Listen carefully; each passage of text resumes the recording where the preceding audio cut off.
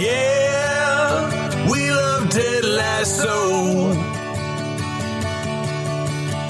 And this is the podcast to the show you can listen to or know. Welcome to our Ted Lasso talk, the Tedcast. Welcome all Greyhound fans. Welcome all you sinners from the dog track and all the AFC Richmond fans around the world. It's the Lasso way round these parts with Coach and Boss. Without further ado, Coach Castleton. Okay, welcome everybody. We are on Ted Lasso, Season 2, Episode 3, Do the Right-est Thing. I feel like this is the beginning of our animosity stage on the podcast. And so I want to frame it by saying that I was thinking about how to tackle this, because this is where things start to go pear-shaped for me a little bit. And I was thinking, I love this. I think season 1's a masterpiece. I love this show. I love even season 2. I loved it.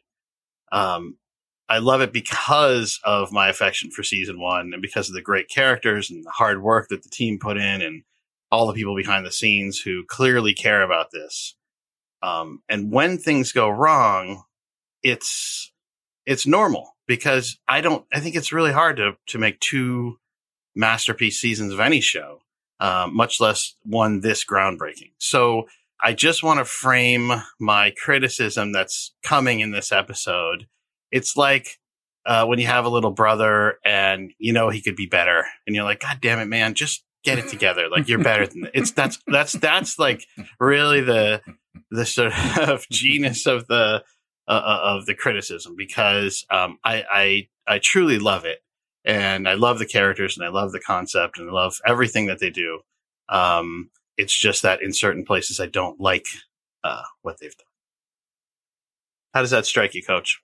I hear a lot of excuse making for abandoning a show that's done so much for you.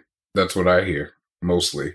Okay. But you know, if this makes you feel better for being a total turncoat, then you should run with that. No, I get it. I think I think these will be good conversations for us to have, because it is such a groundbreaking show that I think there are a number of ways that we do find ourselves, like, just in general, even articles I've seen. I think people are trying to find new ways to look at it and think about it and approach it, because it's sneaky.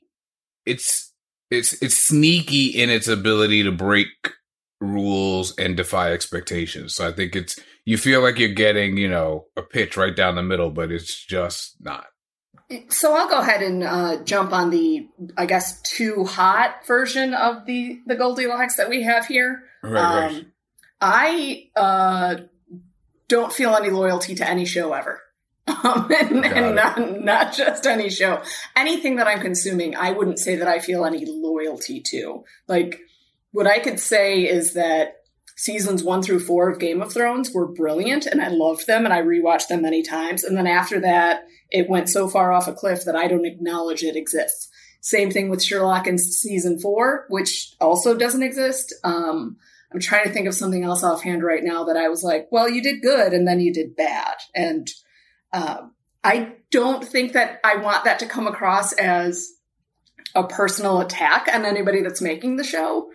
But in the same way that if I'm working with somebody at my actual job and I'm like, hey, you didn't do this so well, you need to go back and re-research it and look into it more and figure it out better, because this version isn't good.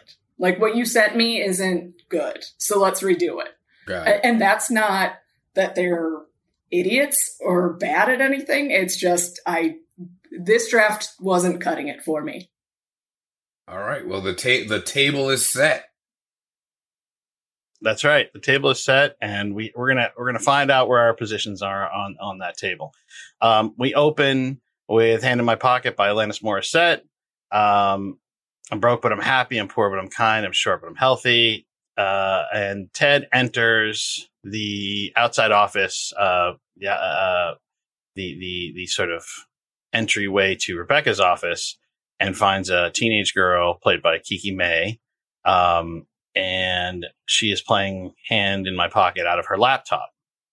So one of those 13-year-olds who plays Alanis Morissette in 2022 or 2021.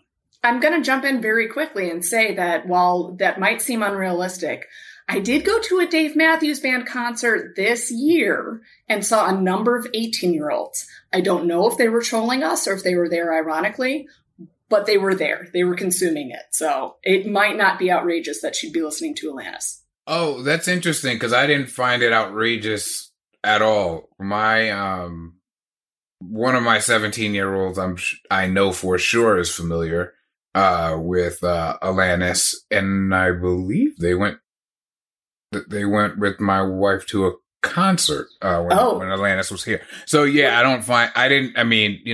I'm not sure it's, sweeping the nation or anything 25 years later, but I don't think it's crazy that some young person will be listening to it. What blows me away is I get the sense they probably listen to it in the same sort of I am so smart and cosmopolitan and grown up kind of way as I listen to like Marvin Gaye, what's going on and stuff like that. That's my vibe. That's the vibe I get. But I could be off on that. Yeah, there's I hate to say it, but that's my version of Steve Miller Band when I was 17. See? Yeah, there's definitely a crossover between Gen Z and Gen Z kids who have Gen X parents or older millennial parents where they have absorbed a lot of their parents' music. So it's not the strangest thing in the world. Anyway, Ted greets her and asks if she's new here. And she replies by saying, to planet Earth. To planet Earth? No, I'm 13, but I'm also fairly certain this is my third life reincarnated. And he whistles, Ted does, and says, well, color me impressed because my third lap around the big blue marble, I was nothing but a horsefly. And she says, I've never seen a horse fly. I saw a horse pee once. That was a lot. And Ted says, yeah, noisy too. I enter this as Exhibit A in Ted Lasso definitely has ADHD. Because even the structure of this, I was like, it made so much sense to me in its own way. I was like, I follow this 100%. It is very funny to me. And your brain has to be willing to like make almost like 90-degree turns to make it through this safely. Your brain also has to believe there are confident, funny 13-year-old people out there who greet adults with jokes and are funny off the bat and can riff like grown-ups. So this is going to be a through line for me. I didn't buy it. I didn't like it. Oh, really? Yeah, there's almost nothing. Let's talk about that for a second. We're gonna get into a lot of this, but because listen, we only have 3 hours, and I could spend that whole time deconstructing what I'm not buying about the Nora character in general and the usage on the show. Wow. And this is nothing against Kiki May, who does a great job and is a great actor. That's not it. She was in The Great, and I think she's talented, and I like what she does in the part. So the distinction is that the necessity of the Nora character, the believability of the Nora character, the use of the Nora character as a plot robot to move certain other things forward. That was not neutral language, but that's fine. I'll catch up to you later, Mr. Plot Robot. It is. I caught that. I'm saying there's a facility, there's a utilization of that character to lay out a lot of exposition or explain a lot of things. This is fine. Characters are used that way all the time. But I chafe at the believability of a 13-year-old, the language she uses. And listen, we're going to get into all this stuff and I'll go as quickly as I can. I just didn't buy it. And I have 4 kids, and 2 of them are past the age of 13 and 1 is 12. And I have hosted, I can't tell you how many birthday parties and volunteer things and how many times I've been around 13-year-olds. And I think there's one 13-year-old I've ever met who might have this sort of instant jokey kind of vibe. But so it's possible. It's not like they don't exist. But I didn't buy it. And so right away it put me in a weird, like, wait, what's going on here? Like, because it was the opening of the show and I was like, oh, okay. This feels foreign to me. This doesn't feel like Ted Lasso. Yeah, I don't have anything to add to that other than the fact that I can't imagine a 13-year-old listening to Alanis Morissette in 2021. Sure. A 13-year-old in 2021 riffing on a joke from Dumbo in terms of I've seen a horsefly or never seen a horsefly. No, that's not. I have met very funny children. I haven't met any funny children who are funny in the way that Ted is funny. And I think that's what they're going for here. And it annoyed me straight away. It did not annoy me. I also didn't catch the Dumbo thing. That's just not one I know that well. So that might have played in if I had recognized it as such. But I didn't. I mean, we can move on, and I know there's more to deal with her, so we will. But for me, I'm trying to decide. Actually, as I hear the two of you describe it, why that was not at all my experience. When she said, I've never seen a horse fly, saw a horse pee once, I went, oh, she's clever. I like her. Wow. I can't speak for Castleton, but I'll say it's because you're a better person than I am. Coach is not a better person than me at all. Like, not even close. I've known him for years. He's patently awful. It took him 4 seconds of prelude of this particular podcast episode for him to label me a Benedict Arnold for having views different than his. So I want to play on one of your teams, Coach. That's what I want to say. You're a forgiving man. I'm open to all viewpoints as long as they agree with mine. So Ted moves past. Oh no, we cut to. But sorry, Ted does not move past. We cut to Rebecca in her office talking to Flo Collins, who's played by Ellie Taylor. That's Sassy Smurf. And Rebecca and Sassy are sitting on Rebecca's couch, and she's talking about this interesting throwaway line that made me cock my head like a golden retriever, where she said, you know, now that I got rid of my lower back tattoo, I kind of miss it. And I thought I would ask those of you who have defaced your body with tattoos, what you might, what would that be? I thought that was similar to the throwaway line in season 1, where the guy at the hotel, that concierge said, "I hope the trial goes well for you." It felt like a similar throwaway. That. Yes. Okay. Yeah. I mean, I loved that. Yeah. No, right. There are places for little things. As a writer, you'll make notes. You'll be like, God, I'd love to wedge this in somewhere. And maybe it was just one of those things. So, which this line actually works for me. I found it hysterical. Number one, of course she had a lower back tattoo. I know and love people with lower back tattoos. Right. They are still tramp stamps. I don't know how to get around that name. There's just, that's not to slut shame. That is to talk about the very specific late 90s, early aughts vibe that everybody had, where they thought I should have Tinkerbell tattooed on my lower back. And I'm sorry to the person that I know that has that tattoo that I just busted you out so bad, but it's hysterical. Also, yeah, I don't know. The male version of that was either the tribal band around the bicep. Or the barbed wire. Yeah. Oh, my God. And let me tell you, that is going to be a tough debate as to which one of those has aged more poor or less well, we'll say, because I'm trying to be kind.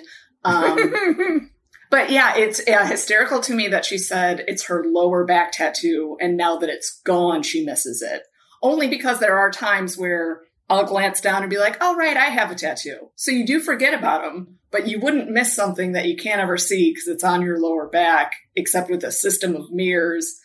That's what I was wondering. I loved it. I thought it was great. Okay, so that was like a little tongue-in-cheek joke, like because you're not going to actually see it. So I couldn't figure it out, but it was fine. I didn't laugh at it. I just thought the thing I noticed is I said, oh, they mean tramp stamp, but that language is not appropriate for this era because tramp presupposes something, it's sort of kink shaming or whatever, or, sort of language that would I think have I say it's time to reclaim it. What's that? I say it's time to reclaim it. Tramp is a great word. And referring to yourself as a tramp is a great thing to do. That's funny. Tramp used to mean like train hobo. It used to mean like Charlie Chaplin, whatever, and then it turned into sort of slut, I think. And that, which is all terrible. All these are terrible words, and I haven't actually said that word. The word I just said, I haven't said aloud, and I can't even remember, and I feel so dirty having said that. I'm sorry to everyone. I actually dislike the mouth. I'm going to say all these words because I identify as slutty. So I'm okay with that. I like the word slutty. I don't like the word slut. Whore is always fun, but usually I do refer to older men as whores because that's amusing to me. I feel like hussy is one that we need to bring back. And I don't know, like why aren't we? Hussy does have like the whiff of fun about it somehow. Yeah. like someone who's got a little mischief about them. I'm talking like an old school Blanche from Golden Girls. That's Mona exactly from who I thought of when you said that. Oh my God, that's so funny. I immediately thought of Blanche from Golden Girls. That's so funny. I'm so ready to become a hussy. And I say everybody own it. Oh my God, could we all be as cool as Blanche from Golden Girls? Jesus Christ. She's the greatest. Moving right along, before we start to deconstruct all these words, Ted now enters. Here comes the biscuits train, choo-choo. He sees Sassy Smurf. She calls him Marlboro Man from last season, where they had fornicated together in one of the episodes. They hug, and over Ted's shoulder, Sassy shoots a glance to Rebecca, which maybe one of you can... I wasn't sure how to diagnose that glance. If she's like, this is a little awkward, but kind of fun. I couldn't really tell. Ted hands Rebecca the biscuits, and he says, "Who's the new receptionist?" And Sassy says, "Oh, that's my daughter, Nora." Ted's taken aback, and I really enjoyed. Ted pauses and asks if Nora is his daughter. From their one night stand, and Sassy says, "No, we had sex 6 months ago." I actually really enjoyed that. That's so funny because I didn't hate that joke, but I was like, Ted isn't clueless. Like I was like, I laughed out loud that he said it, but I was like, wait, what? Well, he wasn't really thinking that was that's like a joke. He's joking. He's being funny. No.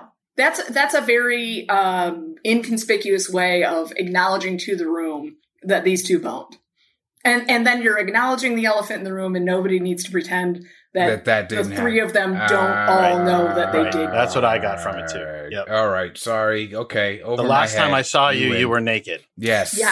Especially because in what was that, episode 8, Diamond Dogs from season 1, when Ted was all hung up about telling Rebecca or not. And my thought at the time was, dude, Sassy's going to tell Rebecca. Like, Rebecca is going to know, but you don't need to worry about handling that. She's going to check in with her best friend, and they're going to talk about it.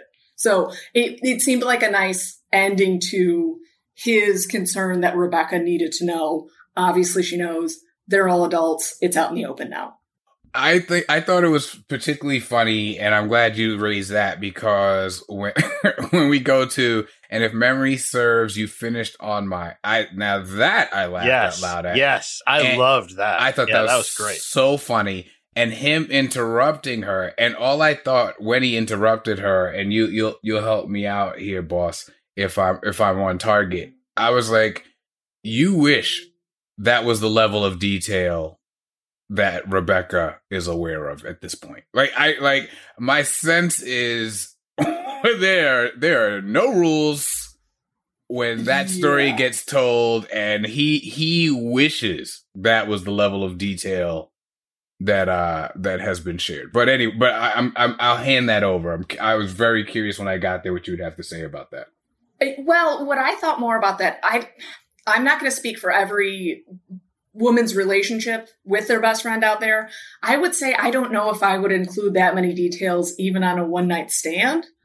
Like that's not where I operate at. But okay. If besties want to share every single only because then sometimes you might feel obligated to share details about your side, and like, I don't know, I don't want my best friends knowing that stuff about me necessarily. So Again, not I'm speaking uncomfortable. for everyone.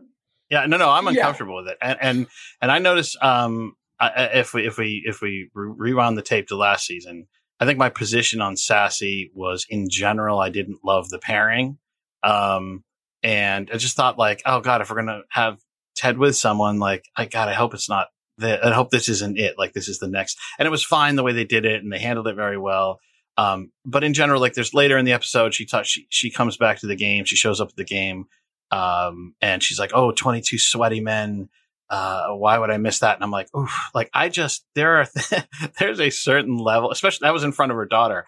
And I'm like, there are so many ways, that people, can sort of address sort of the natural, I don't know how natural sexual things are.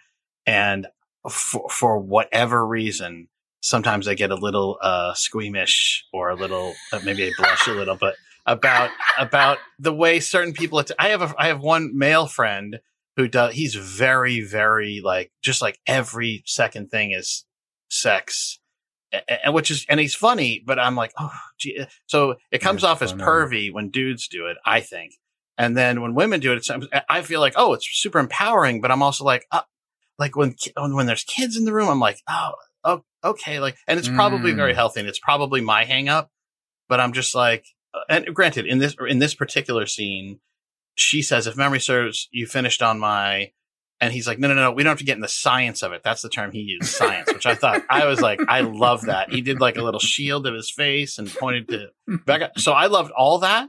But then I just the way my brain works, I'm like, wait, where did he finish? And then I'm sitting here, and then I started going, oh wait, did they do it? And I'm like, oh God, like this is horrible. Like, why? This is awful. Well, why? you just because my ADHD just made me like kind of go down this rabbit hole about like, where, okay, if I put these two are Ken and Barbie together, and where would I'm like, it was actually terrible. So. Well, it's funny because I filled in the answer in my head, which I didn't think about the fact that I had done that until you just said, but and I'm like, actually, no one indicates what the end of that is. So that all came from you, Orlando. But beyond the fact that I need therapy, the point is... Wait, how confident are you in the answer, Coach? I was... You feel like you got it? No. Now, before I thought I had it, until you just raised the fact that, no, it wasn't an actual question. It's just that in your twisted head, Orlando, there was one answer that made sense there, and that's scary and weird.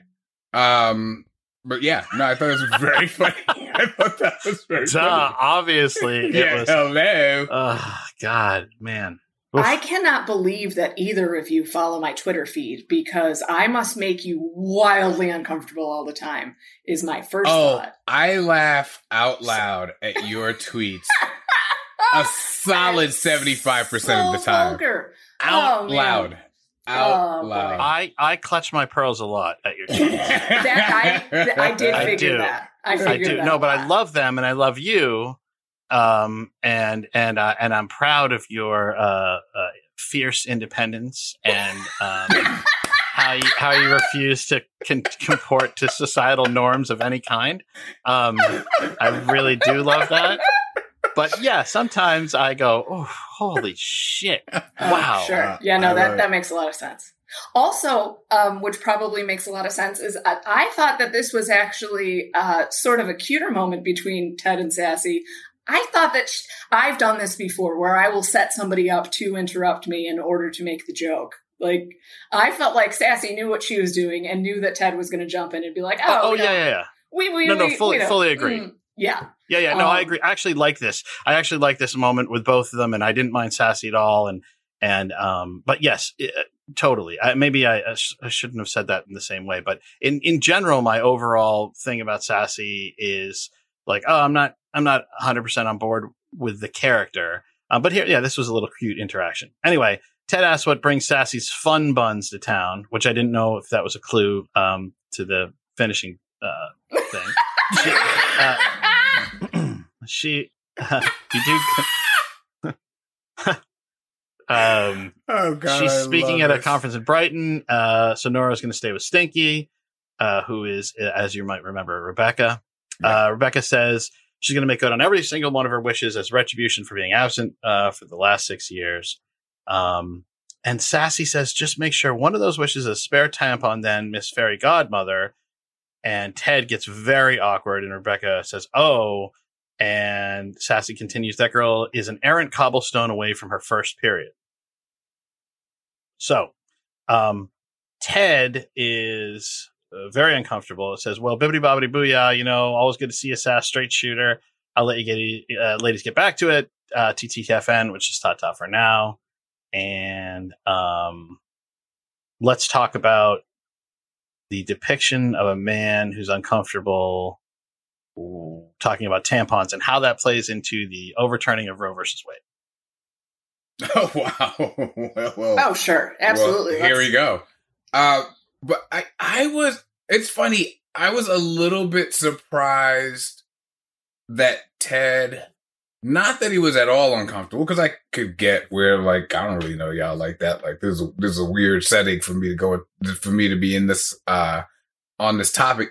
But I was a little surprised that he didn't try harder to not seem uncomfortable, if that makes sense. Like the guy who made the joke about, if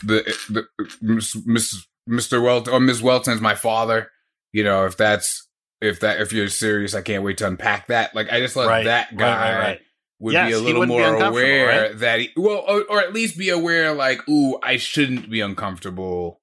Let me not act uncomfortable. You know what I mean? Like, you can have that moment. And I was a little surprised that it didn't go that way. Don't you find it a little bit odd, though? And this is, again, Sassy's personality. Her discussing the timing and imminent arrival of her child's only child, as far as I think, but her only child's beginning menstruation in front of her best friend. I tell my best friends most things. Not you, Coach, but most of the other friends. And but to say it in front of Ted, I'm like, that is, and I was like, is he awkward? Because, like, that's oversharing. Like, maybe it wasn't the tampon, maybe it's like, whoa, this is above my pay grade friendship wise to know about the intimate details of a girl I just talked about horse piss with. I was like, what is, it just felt like, God, Sassy, man, like, get any filter. So it's interesting because I agree that it was, obviously she's not a character constructed around that filter. But I thought it felt in line for me, right? It felt like her. Now, I think you were going to get a chance to talk about the character more, but to me, someone who stood in a hotel lobby and basically said, I was going to try to fuck that dude with the cool mustache, but I think I fucked it up. Like, she don't give a damn. Like, she just says what she has to say. And that's my sense of her. Or even saying, like, I have friends, whose parents I know, I would still never admit that, like, I was drunk showing up to their house. But like at 50, I still wouldn't say it. But there she was climbing through that window going, I used to do that drunk. So I was like, holy shit. So I just think that's sass. Like, she doesn't give a shit. Like, she's like, that's reality and I'm going to say it. Also, I'm going to show up at your door at 2:00 in the morning and just fucking walk past you. You know what I'm here for. What do I have to do? Make a sign? Let's get to it, buddy. Yeah. I don't think that Ted is being uncomfortable because he thinks because he doesn't want to hear about it. I thought it was very similar to season 1, episode 1, where he covered up Keely's breasts in Jamie's locker. Like, I think that there is still a part of him that is a good Midwestern boy. And what he's going to do is make sure to protect a woman's honor, even when the woman is sassy and she's like, nah, I got no fucking honor. I don't need you to do any of that. I'll take care of myself. Yeah. And I think that there are a lot of ways that we still make things like periods and menstruation and pregnancy and all of the literal shit that goes with a lot of those private, whereas being gay or trans or non-binary or whatever else is supposed to be more public. So I think that Ted would have an issue with that too. Like, your private stuff should stay private and your public stuff is good to be publicized or good to be acknowledged. I think that's a great point. Sorry. I think it's a great point. My only question is that and maybe I have this wrong, but that didn't feel like Sassy's information to share. That felt like Nora's information to share. So if it was Sassy, like, I'm getting my period, I'm like, cool, say whatever you want. But if she's like, my daughter's about to get her period, I'm like, whoa. That's that is interesting. Who owns that information? That's interesting.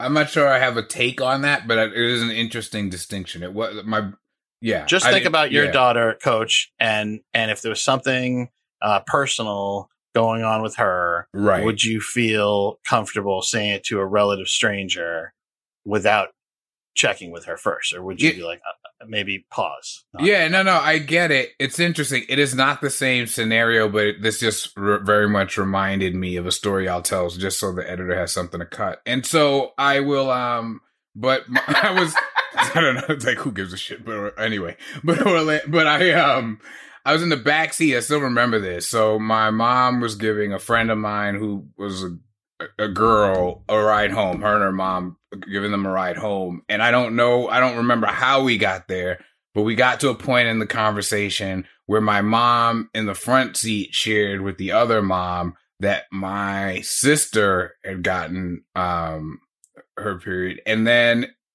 I remember the other mom commenting like, you talk about that in front of him? Like, kind of like, I'm good with this conversation, but I don't know if you forgot you have a son in the backseat. I just remember like the vibe of that, and my mother's attitude sort of being like, yeah, I mean, it's, it's life. Well, I think that's super healthy. I think that is a problem with our society, is like we say, oh, this is women based information, and God, for poor men, we don't want to subject them to that. It's like, no. Like, as fathers, I'm sure you're the same as I am with your daughter's coach, or your daughter and your children in general. Like, I'm like, I'm available for all situations. Like, it's not like, oh, go run and talk to your mother about that. It's like, I am here. Mm-hmm. I am here for every single thing that will happen to you, regardless of how society, misconstrues it. My concern in this thing was just, boy, that doesn't seem like hers to tell. Got it. Anyway. Well, the only thing I'll jump in and say is, if Nora had recently come out as bisexual, I don't think that there would be any question that is something that even a stranger could know about without it seeming overly personal. And so I'm not saying that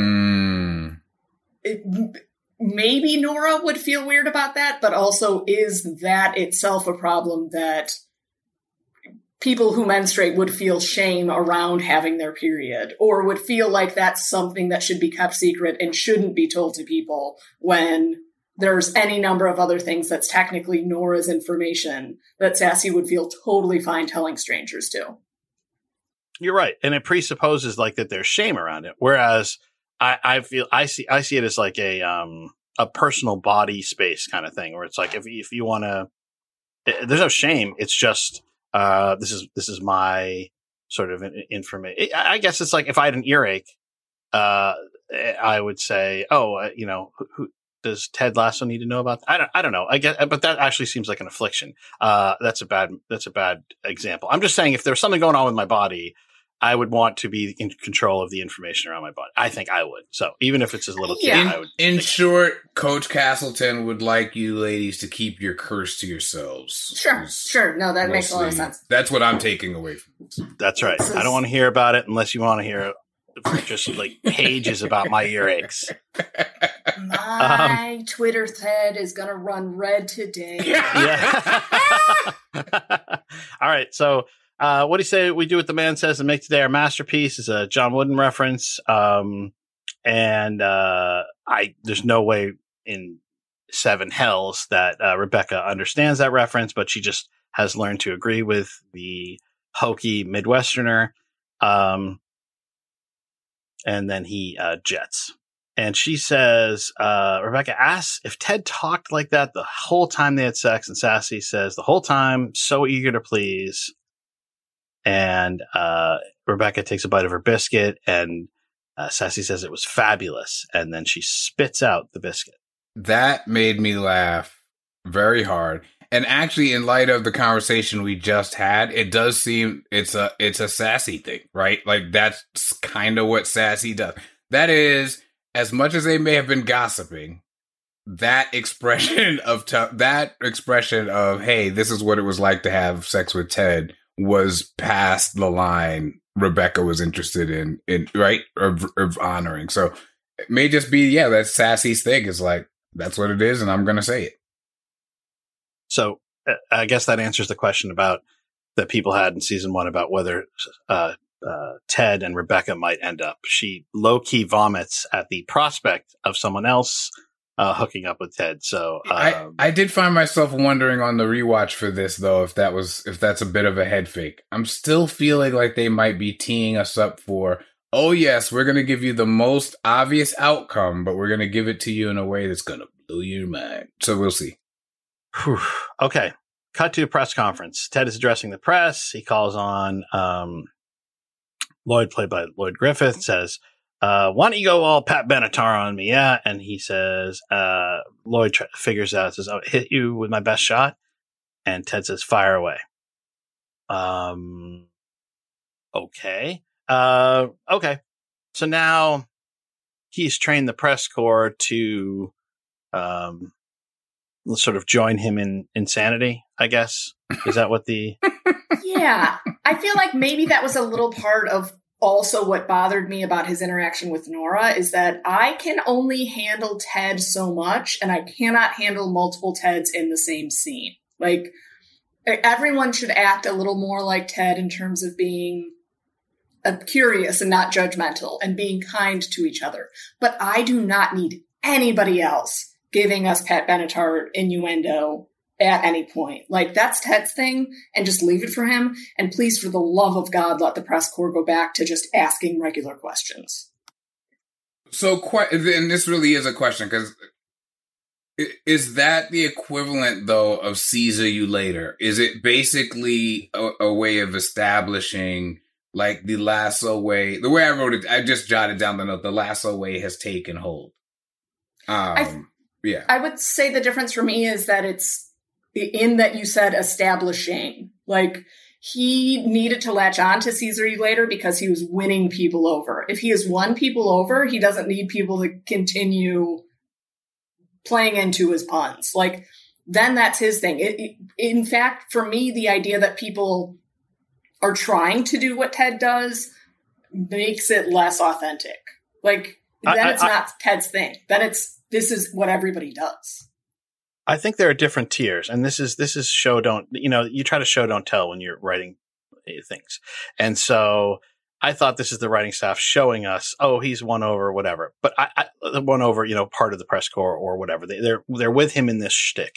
And it's not like bad for that particular guy to try to, suss out what Ted was getting at with his remarks. So I'm like, this isn't terrible.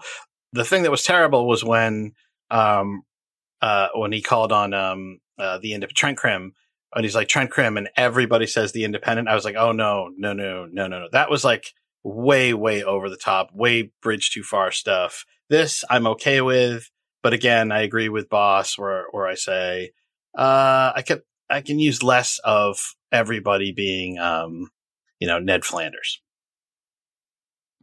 Not only can I use everybody being less Ned Flandery, but I think had the interaction gone differently after this, I might have felt differently. But Lloyd's question was, do you think that this will end your team's embarrassing streak of draws? And his answer is, I've never been embarrassed about having streaks in my drawers.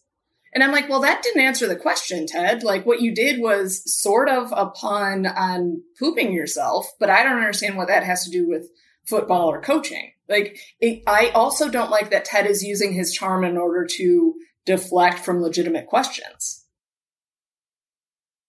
That didn't bother me at all, for the record. I thought it was funny. I get that. I get what you're saying, but he's done, he has done it before, but you are right. He never, the joke, you would think the joke would be followed by, but seriously, folks, right? Like whatever that would be. And it doesn't. We just move on to the next question. So I'm not sure how that article is going to come together. That's a good point.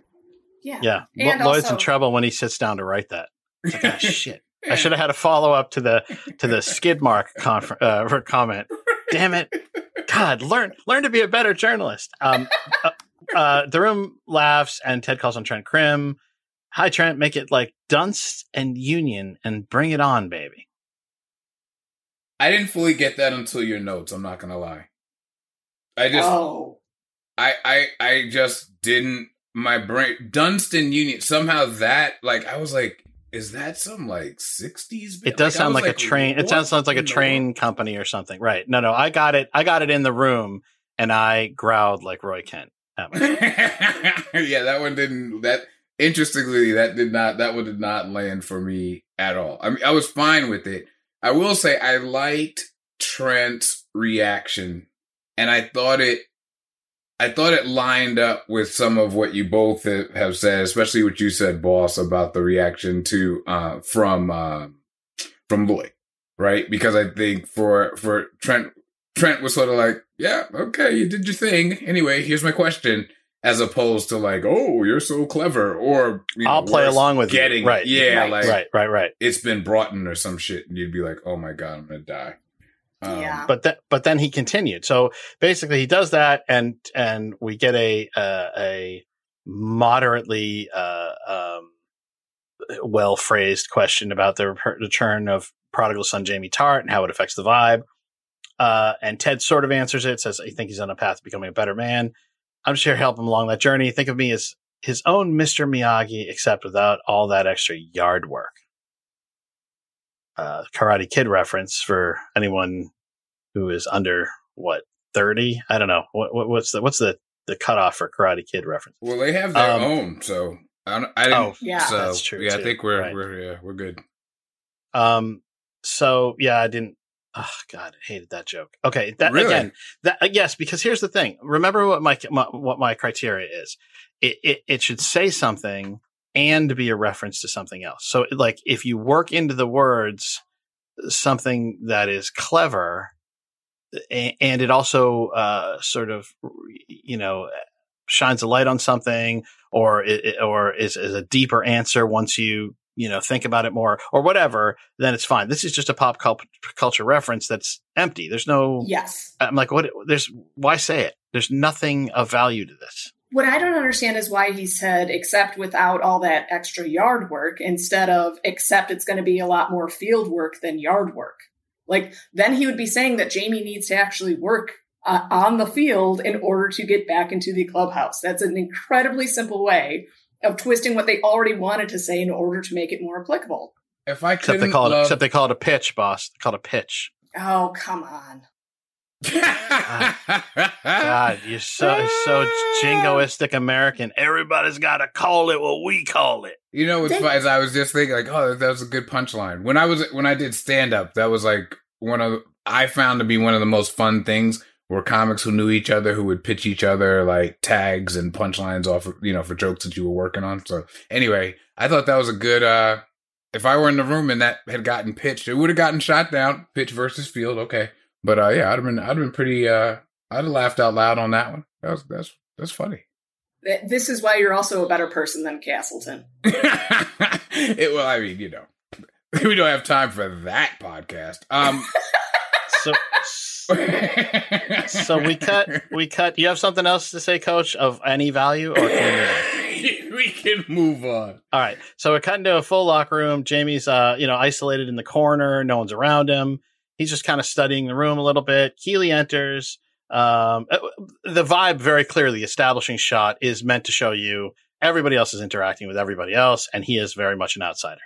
Keeley enters. She has Sam's photo for the Dubai air shoot and shows it to him, and Sam's nervous and but excited, and he mentions that it's similar to whenever Colin drives him anywhere in his Lamborghini, and Colin appropriately says that the Lamborghini is way too much car for him, which I thought was funny.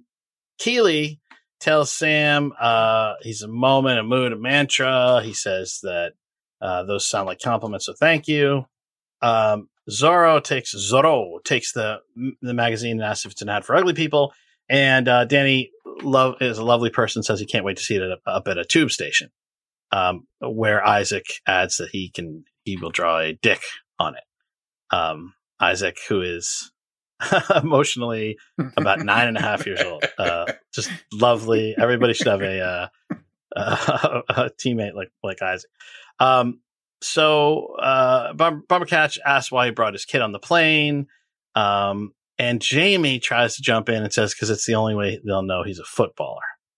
And they really play this up where everybody, including Keeley, just it's dead on arrival, that joke. Anybody so far have any comments about what we've covered so far?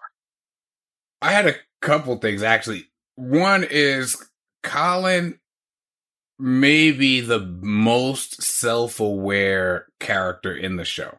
And I've enjoyed it in a number of places, but there's something about a young guy buying that kind of car, and there's something of course, every guy would be like, yeah, I can handle that car. I was driving 750 miles an hour. And instead, he's like, yeah, it's too much car for me. Like, he's like, I get it. I bought it. I love it. But no way should I be driving that. And it makes me laugh, and it made me like him more. So I just want to highlight that.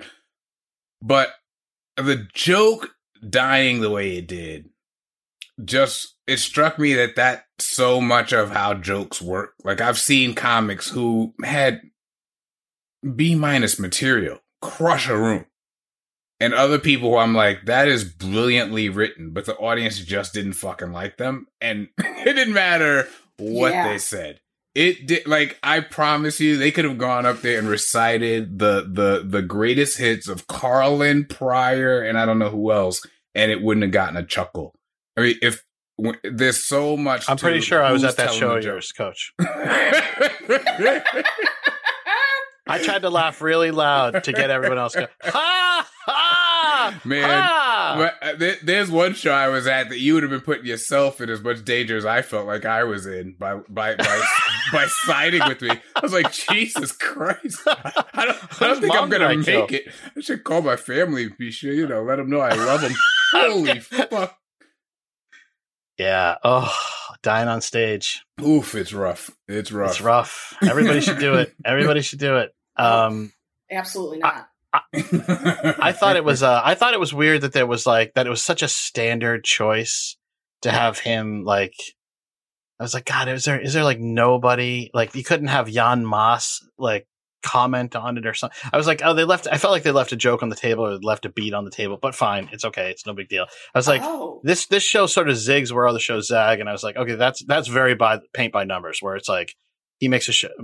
Mm-hmm. Everybody's silent to establish, okay, he's an outsider. But there are new people on the team. They could, whatever. It doesn't matter. But I was like, that's interesting. And then we get the part where, sorry, oh God, you're going to say something? Yeah. Number one, I hope that, Colin is able to take on the too many ghosts with his too much car, because I love everything about that idea.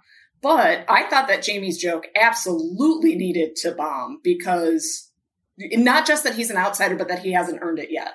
I have an incredibly large family, and when people bring significant others around for the first time or so, either you need to be the funniest person that's ever existed, or you need to wait your turn before you could roast somebody else. But you cannot come in and get in on the joke. That's not how it works. It doesn't matter how funny the thing you said was most of the time. I have one cousin, he had a girlfriend. She could have gotten away with it. That's fine. Everybody else, no. Not until you've earned it. It's not funny until you've earned it. So I was families totally like yours are a lot of fun. Oh, they're horrible.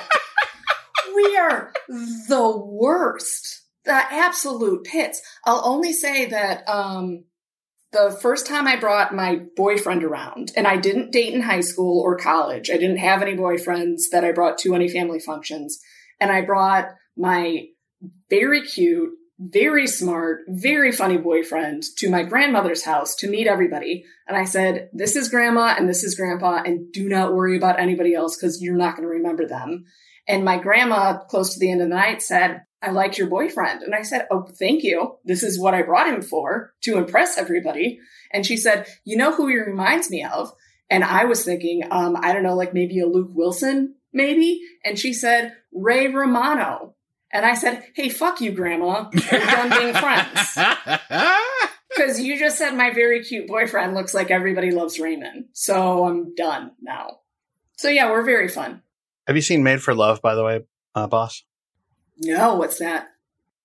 Oh, it's a HBO Max show, but Ray Romano's on it. He's amazing on it. Yeah, he's a wonderful guy, and I'm sure very attractive. But I was 25 at the time, and I didn't want my grandmother comparing him to a middle-aged man who had a sitcom on CBS. Yeah, that's pretty milquetoasty. Like, what is Thank the you. polar opposite of I like bad boys? Your boyfriend reminds me of Ray Romano. Ugh. Your boyfriend reminds me of the achiever on a sitcom on CBS. It's not the thing that I wanted to hear. That's fair. That's not a super sexy description. I think that's fair. Thought it was a little strong for you to say "fuck you, Grandma." Thought that was strong. Well, a little strong. I mean, I did tell her a few years before that I was finally tall enough to kick her ass, and she said, "Oh, sweetheart, you are not." So that's sort of our vibe. I love that. We've made the right choice picking you to represent all women on this podcast. Obviously. Okay, so Keely Nunn introduces a dating app. I groaned at this because it felt like such a... I was like, this is like when writers get tired and they're like, shit, we need to do this. We need to move this thing forward. So how are we going to do it? And then people are sleep deprived, and then they pitch terrible ideas, and then one of the terrible ideas wins. And in this case, it's an app. And so for me, I was like, okay, I just kind of felt like, oh shit, here we go with the fucking app. Wait, which part, just so I'm clear, was it the naming of the app that you mean bothered you, or you didn't like the fact that they used an app? Like that was part of the story now. Yeah, I get. Listen, this show takes sort of liberties in ways that other shows don't. I think specifically, this show does a thing where they use phones accurately. So we do a lot of texting in our world, but in this show, you'll have a scene that's Keely reacts to Roy by scrolling through Twitter to see the responses, like when he was first on the thing. We only know later in this episode we're gonna meet well, actually no, I think we probably met him in season 1, but you guys can correct me if I'm wrong. I can't remember whether we knew Sam's dad at all, other than by text before this episode. I'm trying to remember. That's an emotional connection that you see visually. You're looking at Sam staring at his phone, which is like any film school worth their salt will tell you that is passive to the point where people will check out, and yet the show seems to pull it off. So I just thought, oh shit, banter. It seems like a plot mechanism coming up to do something. I didn't know what it was for, but with Keely introducing it, I was like, shit. I just had a bad vibe about it, and I thought, oh, okay, they're going to use like the sort of ubiquitous quote unquote app to push some part of the plot forward that they can't figure out another way to do it through people. So anyway, that was my instant reaction. I'll react to because I think they use it a few different ways. So yeah, let's we don't need to stop here for that gut reaction, but I think it's actually I thought they use it pretty efficiently, actually, like in the sort of make sure you use every part of the buffalo kind of a way. I was like, it got used a lot, but yeah, but I hear you. Okay, so Ted, Keely leaves. Before that, Colin makes a grinder joke. And Keely was like, yeah. And I was like, huh, okay. I thought Keely's reaction was weird, but okay. I'm like, all right. Like, yeah, I wasn't quite sure what that. I was like, there's some judgment laced into that weirdly. I'm like, from Keely? Yes. From the person that knows like her barista's name? Like, I don't like what? I don't know. Whatever, did either of you make like I wasn't. It's funny. I paused on that joke. I didn't know what to make of it. Like I kind of chuckled, but it did seem out of place.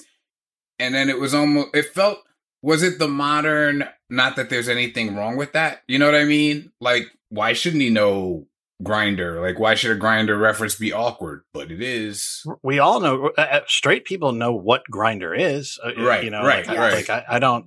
Yeah, I guess. Yeah, yeah. It was a weird. It did seem different than the other jokes for me. That I will say that. I thought he was just reacting to it like that having a two consonants at the end with an R, like with missing an E at the end. I'm like, that's what. But did she think he was outing himself or something? I'm like, what is happening? There was an awkwardness around it that I couldn't figure out for exactly those reasons. Is she like taken off guard because he's pointing out that they are blatantly ripping off a different dating app with the name? Or is this everybody's like, oh, are you telling us you're not straight? Which if somebody else had been sort of iffy on that, I'd have been like, yeah, well, of course Jamie's going to give it a side eye. He's Jamie. But Keely, it seemed very weird coming from.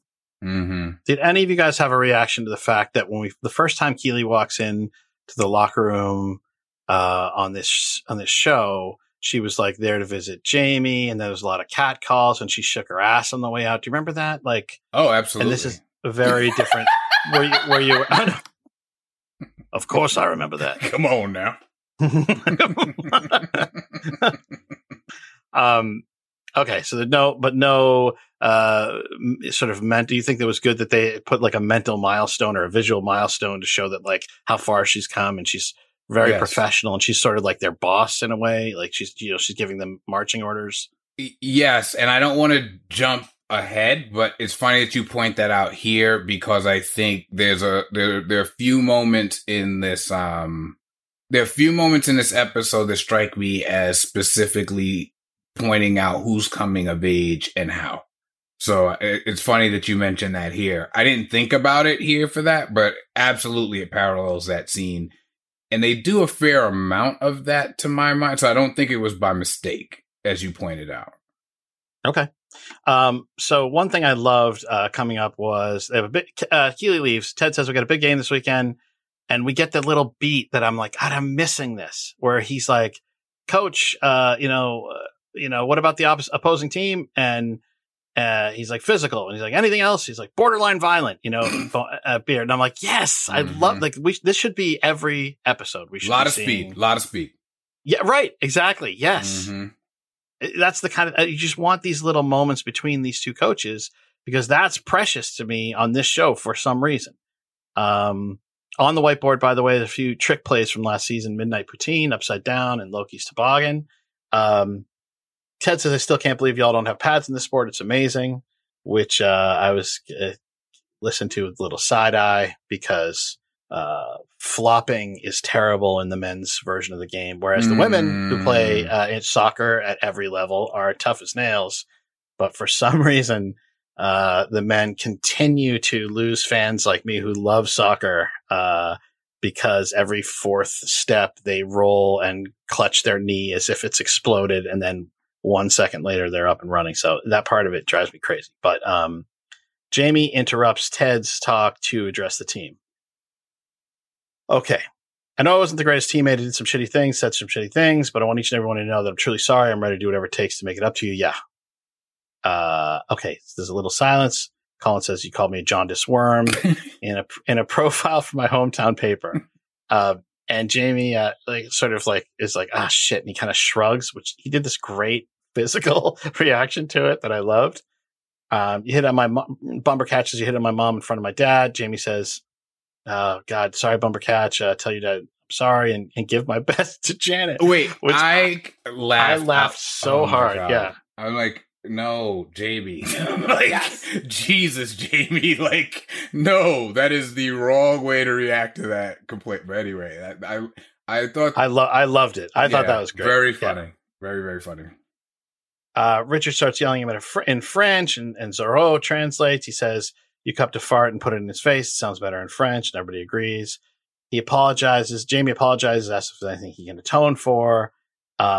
Isaac yells that he got them relegated. And I was like, that's a good, like, first of all, he's on another team. It's his job to score on them. So like, you can't really, whatever, but I think I would be pissed that he was the one that did it if I was Isaac. And then the floodgates open, and even Jan Maas says, "I don't know you, but I don't like you." Another laugh out loud line for me. Yeah, I was like, "Oh, that's so funny that they featured," because like you have the cacophony of everybody screaming, and somehow Jan Maas, his voice rises above the tumult, and you hear him say, "I don't know you, but I don't like you." Sam doesn't say anything. Colin yells, "I'm not a worm." And then Ted rushes in to say, "Okay, yeah, it's a good start. Way to get the ball rolling," and sends everybody out to the pitch. Whereupon Sam stands up and walks by Ted gives him a look, eyebrow raise, to be like, like, was this the best idea? And Ted makes a face and he scratches his head. And now that harkens back to the end of last episode. Yes. I'll let you guys get in on this because I know there's a lot. Yes. But that harkens back to the end of last episode where we, at least some of us, felt like there was unfinished business or a missing scene, or what is Ted's idea doing this, or does he have a plan? And this type of thing makes it feel like he doesn't have a plan. Yeah, I'll hop in, boss. I'm sure you, since we got into it for the last episode, I'm sure you have some thoughts on it too. But I will jump in and say, I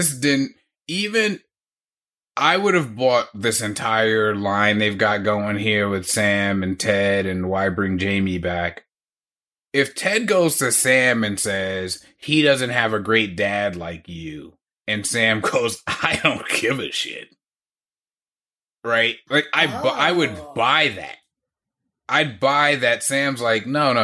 That guy abused me. He made a vulgar, quote unquote, joke about my mom fucking Maradona. Like, fuck this guy.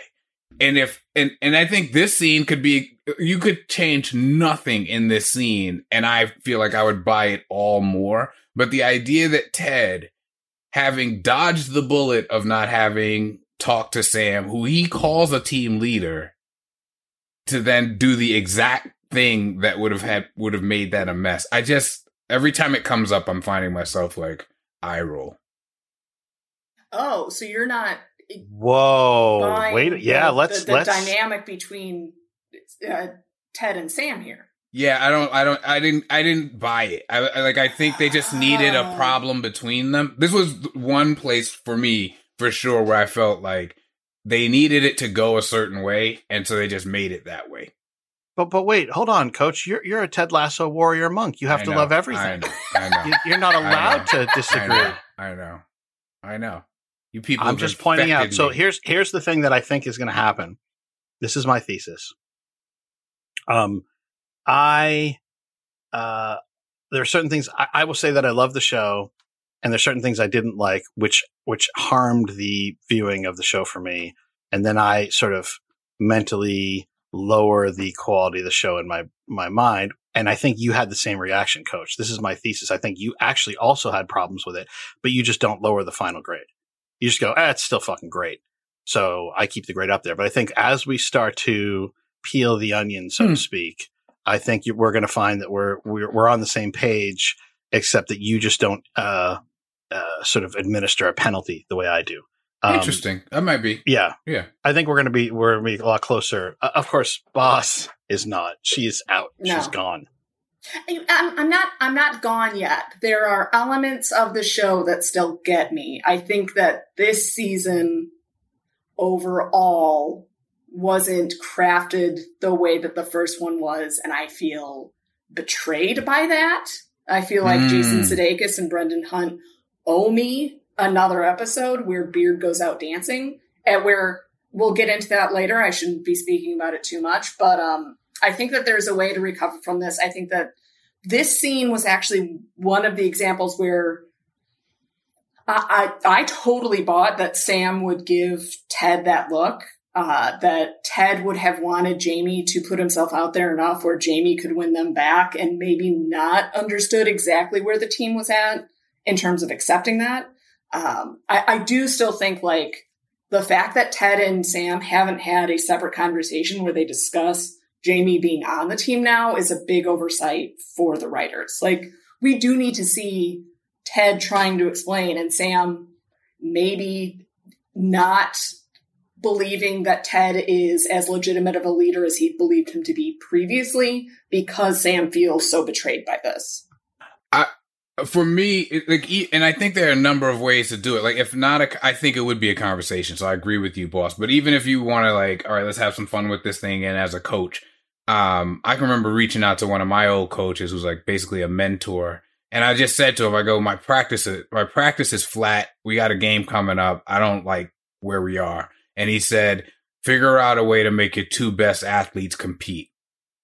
I said, all right, thanks, coach. And I just went.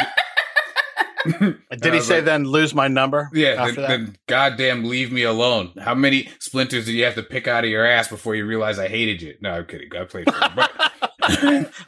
him. But it was great because he was 100% right. And I got them competing, and then things livened up, and then I could, do what I need to do. So to me, like, let's say he had either intentionally put Sam on the same team or in some group with Jamie and forced it that way, or made them captains of some, game and they had to pick whatever it is. I want to see him do more than when Jamie asks, allow him to apologize. Like, I'm like, no, you knew this was a big deal and you should have a plan, even if your plan sucks. And now I touched on what it is. That's the thing. Even if your plan didn't work, I don't believe that Ted Lasso would make this big a move with no plan. That I do. Exactly right. Exactly right. That makes you think there is no Lasso way. There is no Lasso way. Well, I don't know if it makes me think that there is no Lasso way. It makes me think a little bit, why isn't Beard stepping in to say, like, no, for real, you need to bench Roy because you're about to make a very big mistake? Where was Beard to say, like, you can't bring Jamie back without talking to Sam about this first? Is it only that he's so preoccupied with Jane that he's not on top of it? Or which is unacceptable if he is. Which is unacceptable. Like, the issue is, there is something about the Lasso method that isn't working right now, and nobody that's supposed to be calling things out is calling things out. Absolutely right. And all the fights I got with at last year's fantasy football draft, it was like 38 people coming at me with knives, going, "What the fuck, asshole!" Like this is bullshit. Yeah, and it's so true. And the thing I kept saying was like, they're like, oh. I kept establishing like, oh, this is a show about two football coaches who are supposed to coach football. Like, this is what they do. And I'm not seeing enough coaching. I'm not seeing enough like of the soccer backbone happening, and they're like, no, that's what you want this fucking show to be. It's not about that. The show is about, the people and personalities and all the things that happen behind the scenes and the growth. It's not about what you independently want it to be. And I said, I know, I had a certain expectation based on the first season that I hoped would continue. And then they said, generally, well, fuck you. They'll do what they want with the second season. And here's the thing I want to say, because boss, you brought up something like Brendan Hunt and Jason Sudeikis owe you something or owe us something. Of course, in my mind, the second season can't be as good as the first season because the first season, took 8 years in development, and you get to like luxuriate over every word. You get to just, it becomes a thing where you have needed every line 100% so many times. You've really squeezed the marrow out of every single interaction, whereas you just can't have that with the timelines of the season 2.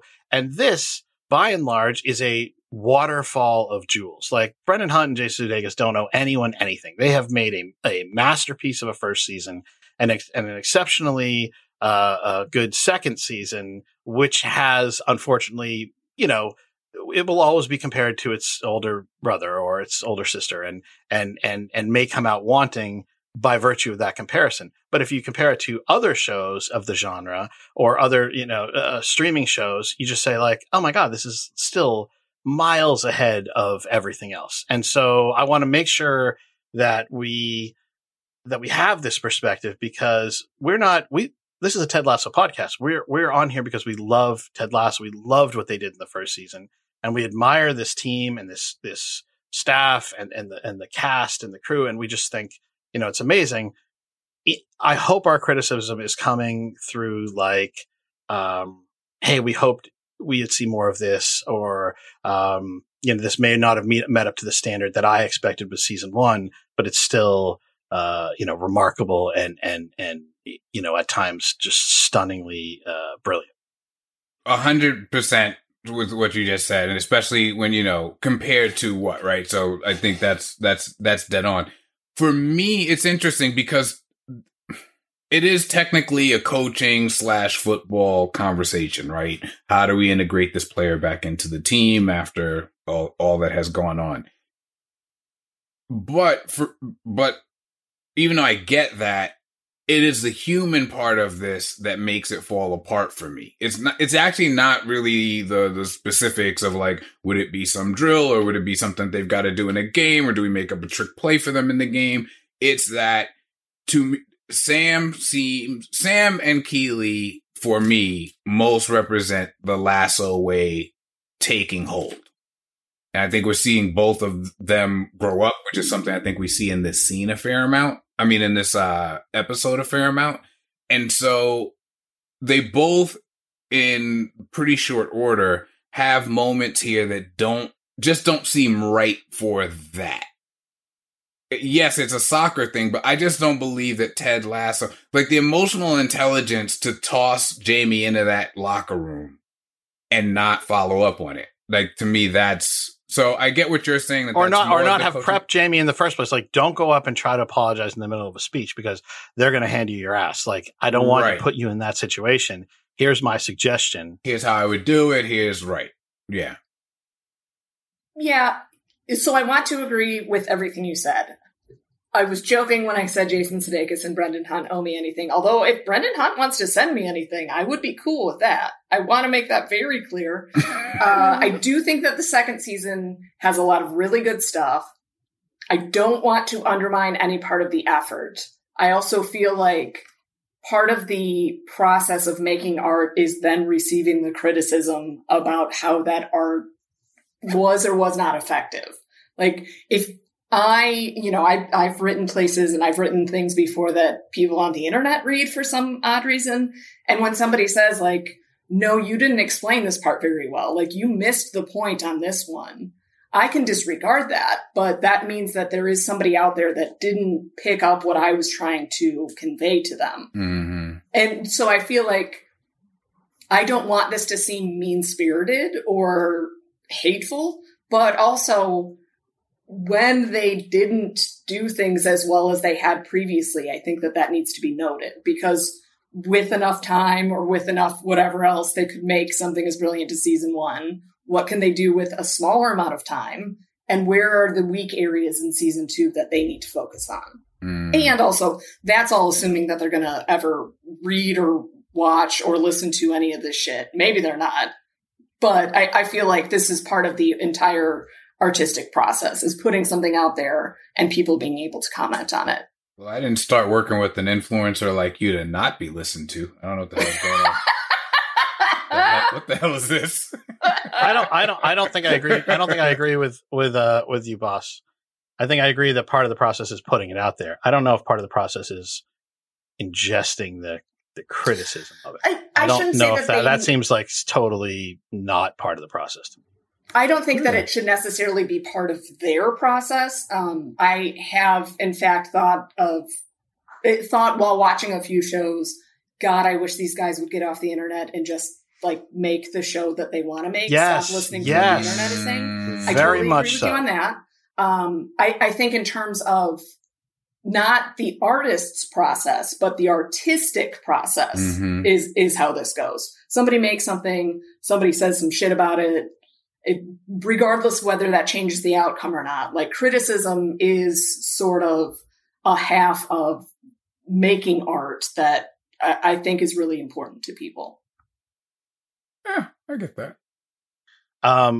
We are jumping over to the next scene, which is tea party with Rebecca. It's Nora and Rebecca at a little sort of little girl tea party. And it becomes very clear quickly that Rebecca doesn't know how to handle a 13-year-old girl, and she's not 6 anymore. And there was a number of jokes. You're coming back, right? Just making sure you're not going to disappear for another 6 years. I say this with love and admiration for everyone involved in this. Did not give a fuck. Did not, and was like, "Why am I looking about which? I don't Wait, care didn't give a fuck about what? Which any part? of this? Oh, really? Oh, then any of this at all? Like, why is this? Really? What is going on here? Why am I wasting time? I could be looking at Roy Kent and listening to him grumble, or Jamie, or anybody. I'm like, I don't. And this may be in all fairness, I have 4 kids. I'm all kitted out. I may just not want to be around kids in my free time.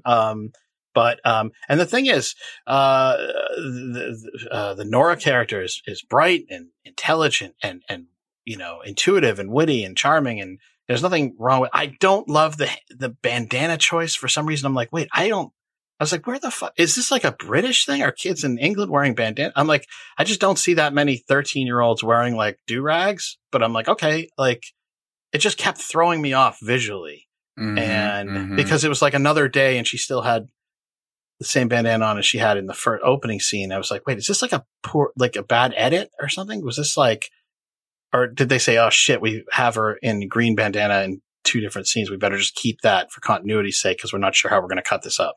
I was just like, what's going on here? And why am I watching like a tea party? Like this is a soccer show. Yeah, no. It's a couple of things in there. I definitely disagree in terms of like my reaction to it. So I guess I don't disagree. I just had a different reaction to it. I very much liked this because I feel it's about Rebecca, right? Like to me, it's Rebecca putting together or looking to reclaim the woman she was before she went all through all that with Rupert and cut people off and sort of like did her isolation thing, even bringing Frozen back up in this episode, I think. So it reminds us. So I liked it in terms of that. And in terms of the fact that you don't just like pick right back up with kids. Like even after 6 months, you don't pick right up but after 6 years, of course she'd miss wildly if she's basing it on like, well, this is the stuff we used to do that was fun. I mean, my son, I get it. No, I get yeah. it. And no, sorry, your son what? No, I was just gonna say my son now, like we literally built a basketball court in the backyard, and I think maybe at gunpoint I could get him to go out there and play with me. Maybe. But when he was little, I remember watching the NBA All-Star game and setting up like a skills course for him around the family room. And it was like the most fun thing that ever had happened on earth. I'm pretty confident if I set that up today, I'll be dribbling by myself. So I just thought it was I'm going to buy you that t-shirt. I'll be dribbling by myself. Dribbling by myself. There you go. So I bought in. I was okay. This is part of a bigger note for me. This is part of an ongoing note for me, which is season 1, as we know, was about Rebecca. Opened on Rebecca, closed on Rebecca. This was season 1 was the Rebecca arc. All of which sort of made her who she is as this, what they will later refer to as a quote unquote boss bitch. Is the words of the show.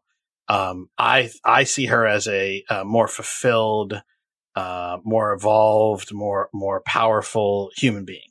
And yes, she's a woman in a man's world, and that makes it much more interesting and makes you root for her even more. And the things I tend to like about Rebecca are when she sort of digs down and finds her strength. That said, she's not Mary Sue, and we don't want her to be a super hero. But what I keep finding is there are choices that Rebecca makes in season 2 that seem to undercut that progress. So something as simple as sending a thing of bottled water to Dr. Fieldstone, a basket of bottled water. I'm like, what the hell? Like, that's idiotic. That's moronic. Then she can't hack. She doesn't know she doesn't know how to handle a 13-year-old and has to have, Roy later on will tell her. Another thing is dates a boring kind of, useless guy and isn't really sure about it. And then as the show sets up later onto the season, becomes sort of this giggling thing, schoolgirl almost, where she's relegated to like sort of the emotional breadth of her personal life is relegated to this app. And I go, God, I thought she was just bigger than this. I thought she was sort of, I thought she had, can you imagine like just any one of the people you admire, sort of being attached to this app in the way you just outlined our path to war.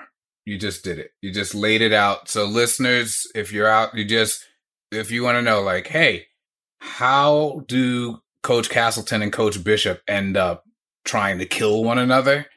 It was just outlined for you. I loved it.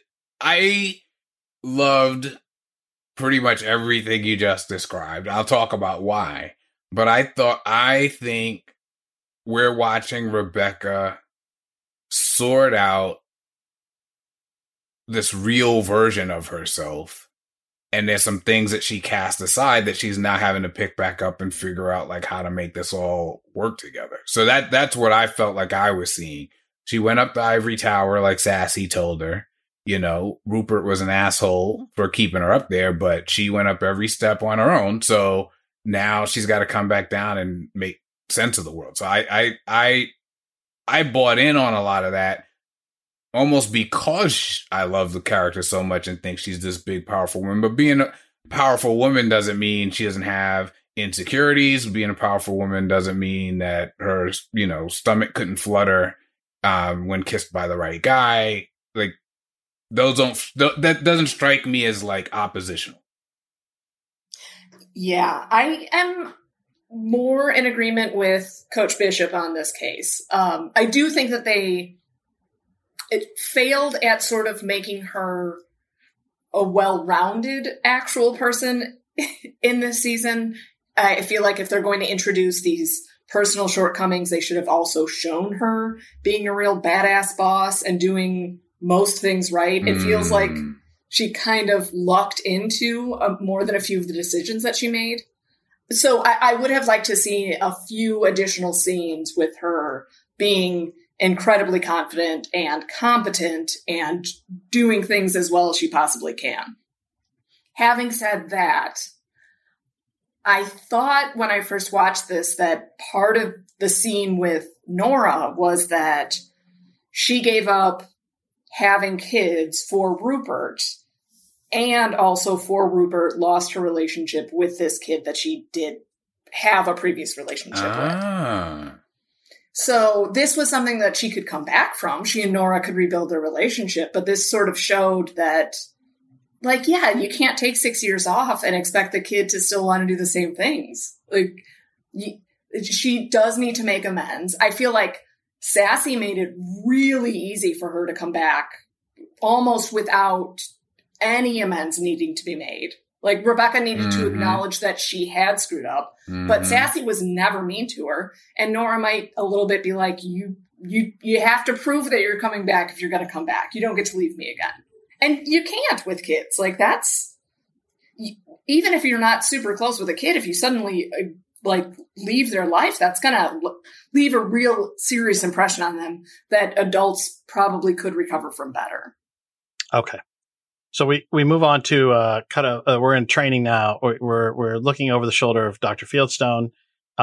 Ted calls the team and says they've had enough of this amuse-bouche, which is a appetizer, and it's time to move on to the main course. Chef Beard, what's on the menu? 11 versus 11. Ted calls over to Jamie, calls him over, and then Jamie does this. Like, we used to have a word for that. What was that? Do you have a word for that, Coach? It's like karaoke, but it's a little bit different. That's what was my word. Karaoke. Yeah, it's so funny. I was like, that's got to be a regional word, but we called it karaoke too. That's so funny. We did not have that in swimming, surprisingly. No, not a lot of lateral crossovers. No, not a lot of side shuffles. I wish I could move like that to be so young, Beard says. So Ted tells Jamie that he's going to start out in the reserve squad. Jamie has no issue with this. I'm like, this is great. Wow. Ted has a meeting with his players. Where's the meeting with Sam? But anyway, Ted explains that it'd be good for fellas to see Jamie have to earn his spot back. Jamie does not balk at any of this. He's like, great, no problem. Like, you got it. Nothing more watchable, nothing more likable than watching someone humbly overcome adversity with their effortless God-given talent. I was like, that is great. It wasn't laugh out loud funny, but it's very on brand for Jamie.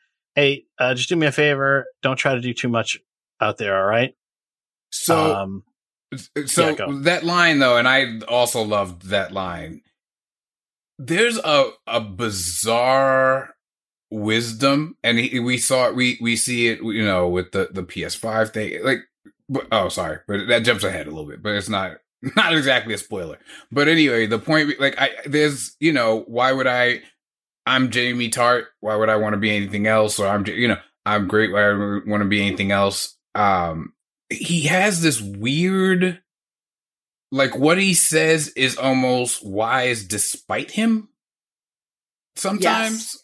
Yep. And I really enjoy that about Jamie. You know, there was already a great version of Jamie, but you wanted me to become an even greater version of Jamie, and you follow him and you're like, that is a very odd way to phrase that, but I hear you and I get it. And I really like that about him. Yeah. It feels like he's got a level of confidence that isn't shaken by other people's opinion of him. And if nothing else, that's really admirable. Mm-hmm. Like, he refers to himself as a sexy baby. And you're like, well, probably. You probably were a sexy baby. I don't know what to do about that. Right. Yeah, it doesn't feel like, oh, you're delusional. It's like, no, he knows who he is. He's got it. You know, yeah, I love that. Yeah. I would never accuse him of wisdom. Accuracy, maybe. But wisdom is a that's a little bit of a stretch for Jay. I know what you're saying. Oh, God. Like, he gets there in certain places, or cuts through the nonsense, or cuts through the noise in a way that other people don't. But he stumbles into it. One thing that I noticed was Jamie runs to get a jersey from Will, the kit man, and he used to treat the kit man, who was Nate, just terribly. Like, he was so horrible. And in this little sort of throwaway moment, he was like playful and fun, and kit man hit me. Yeah. It was like fun. He wasn't like a jerk to the kit man, which is, you know, goes against all of his, like, the status that he used to lord over everyone else. And I thought it was insightful. He says, don't try to watch this with the captions on, but did he say Mr. Kitman hit me? Or did I hear that wrong? I think he might have even called him Mr. That might be right. That could be right. Which I think I finally picked up on when I was doing another rewatch this morning. And I was so impressed with them. Like, good job, Jamie. You're actually learning something. Yeah, you're not a complete cock. I mean, you're a cock, but not a complete cock to everybody at all times. He's miraculously tapped into an underlying truth that we cannot reach because we're too busy knowing the difference between prodigy and progeny. Like, he just has a clear enough view. That's Pavlovian. What's Pavlovian? The wine? Still makes me laugh. Yeah. So he says, Ted says, do me a favor, don't try to do too much out there, all right? Jamie runs off, and Ted says, you think he heard me? Beard says, I do. You think he's going to listen to me? I do not. So, Nate then mentions how they're going to kill him. And both coaches look over at Nate like, what the and Nate says, sorry, he wasn't very nice to me either. So this is for me, an example, the sort of ongoing question we've been having about, specifically Ted, correcting Nate. And I feel like this is an example of how the correcting happened. I just think that Nate, to his core, he's so invested. Like, he did not hold on to the 9 Schadenfreude from season 1, right? Like, that's not the part. He doesn't get that part. And I don't know that there's anything they're going to say to him that's going to make him get that part. I think his goal is just to be far enough up the ladder that he gets to be shitty to other people and laugh at their misfortune and not have it happen to him. I don't think he wants to get rid of the ladder itself. Yeah, I think there were a couple of things that hit me about this. Number one, Nate is going to take pleasure in seeing Jamie not do well and seeing Jamie get hurt and killed. I wonder how much Nate felt the same sort of betrayal that Sam did, that Ted would bring somebody like Jamie back after Jamie had treated Nate so poorly, when Jamie hadn't apologized to Nate, when Nate was not apparently in the room in the last scene when Jamie was apologizing. Like, I'm not saying that Nate is right, but I do also understand Jamie wasn't very nice to him, and I don't know how much that's been reconciled. And so that's a really good point. Like, Nate is turning into a bit of a dick, but he's not wrong that Jamie was a dick first. Yeah, but he's a coach now. So he is grow a coach up and now. Be a coach. But that also isn't ever said to him either. There's never an address of the fact that Jamie was a dick to him when Nate was farther down the ladder. And there's not I know that he didn't apologize, but you're his boss now, so now you need to be the bigger man discussion either. Like, it's left resolved in all fronts. Yeah, you know what? I would agree with you that this return of Jamie is probably my big sticking point of the season. I mean, some of the other things we've debated, but yeah, I think this is another missed opportunity to have Ted. Yeah, I almost gave something up that's coming late in the episode, but to have Ted actively doing something, like when he gave out those books, it wasn't just like, hey, I think literacy is an important thing, right? Like, I mean, he had a plan. Like, he knew who to give which book. Yeah, I needed this all to feel a little more intentional. But I love your point, boss. I think absolutely Nate has a right to be upset, and it should be addressed one way or another. Yeah, by people who see his miserable, swirling down the cesspool like personality. It's terrible. Anyway, Jamie does not play it take it easy the way Ted asks. He starts nutmegging people and heading down the field, and he was not passing in the clip that we saw. And out of nowhere, Sam just blindsides him with a slide tackle. Gets ball first, which makes it legal. And then there's everyone reacts, the coaches react, and then Sam stands over Jamie. Which is a real callback to the moment in season 1, episode 2. Oh, Jamie was standing over Sam. Someone get some flowers because this is a spot here where Sam died. It's very sad, and Jamie rubbed Sam's head. That's where Roy came over to like protect Sam from Jamie. This one, the roles are reversed. Jamie's on the ground. Sam says, "Hey, while you were off filming your little TV show, some things changed around here." And then a line, which I promise you is written by someone who had recently watched Bull Durham. Don't bring that weak rubbish my way. That was such a Bull Crash Davis line. And then Sam bends down and rubs Jamie's head. Yeah. No, he definitely, there's in any setting, I mean, but certainly in a sports locker room, there's going to be some establishing of, who's king of the hill, who's this, who's that, who's whatever, who gets to make jokes, like Boss pointed out. And this was definitely Sam saying, it's my locker room now, motherfucker. Like, I mean, I was like, oh. I was like, oh, damn. Like, he didn't just make the play. Like, he was like, no. Just let us be clear. It is my locker room now. Like, oh, wow. So, yeah, I thought it was an interesting, and in a way, I don't feel like it was intentional, but now that we're hitting this, for me, I like that moment for Sam because I do feel like there are times where we want to do the sort of high road, we've been talking about new manhood kind of version of things, but there are moments where I think there is just sort of like, this is where we are. And we got to sort of respect the rules of this world. And I think Sam needed to feel, you're never going to take my lunch money again. You won't dare make another joke about my mother again. Like I feel like he needed this moment. to be able to move forward. And I like that they gave him that. Yeah, I think, that this was unintentionally, I should say Ted unintentionally set up this situation that mirrored season 1, where he brought in Danny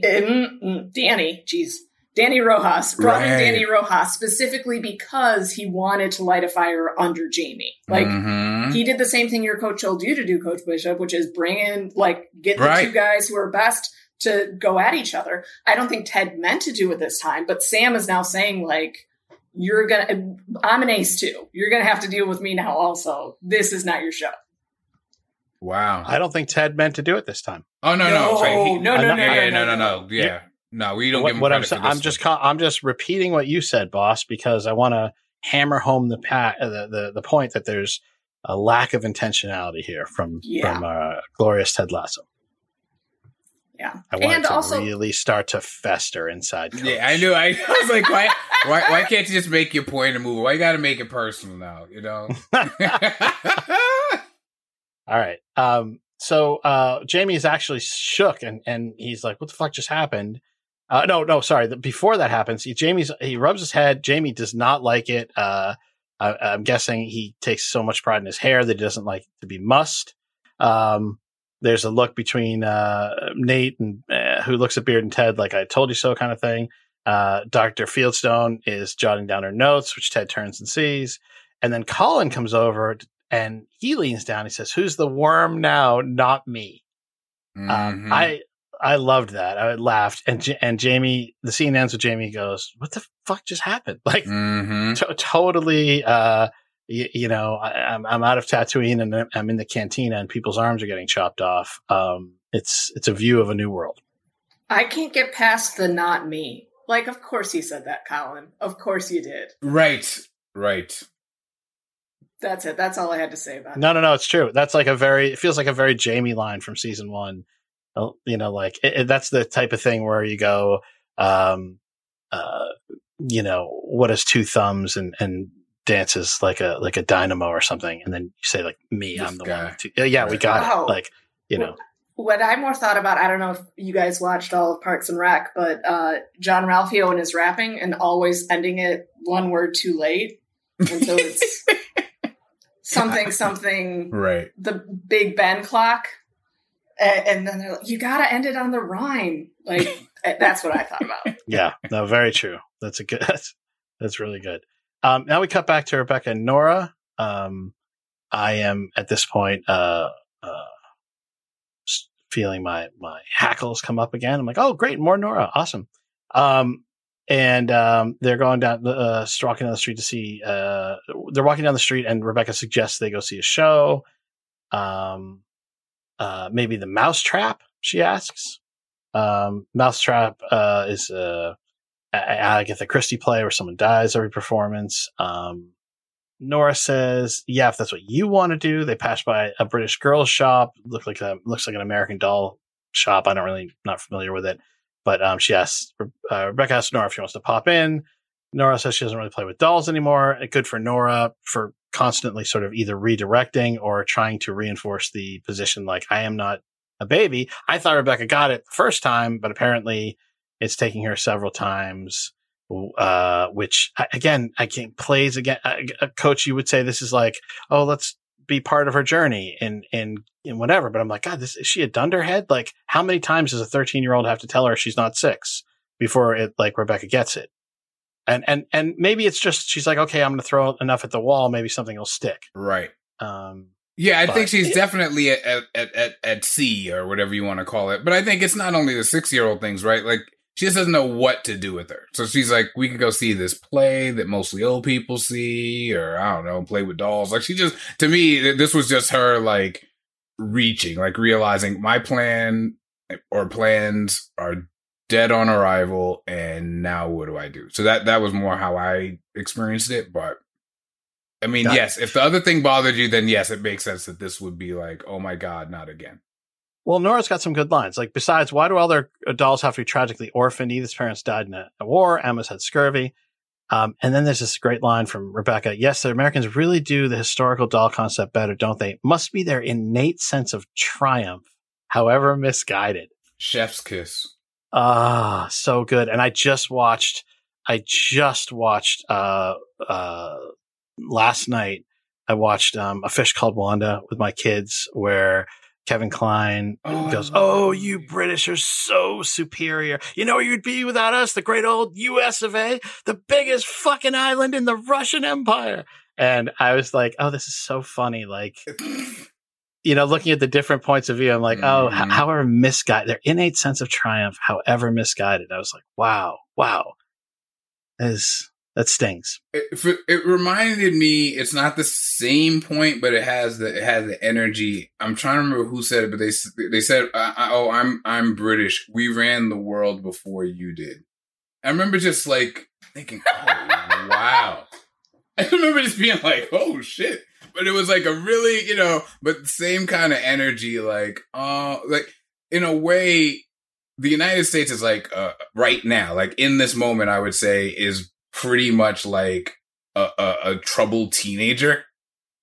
And I think the UK for sure, but whatever, like I think other countries that have been around longer and seen more and had to deal with certain things really do look at us the way, you know, adults would look at a troubled teenager, like, oh, is your heart broken? Yeah, that's a thing. This isn't the first broken heart ever, you know. So I like the energy of it, because we are kind of full of shit, frankly.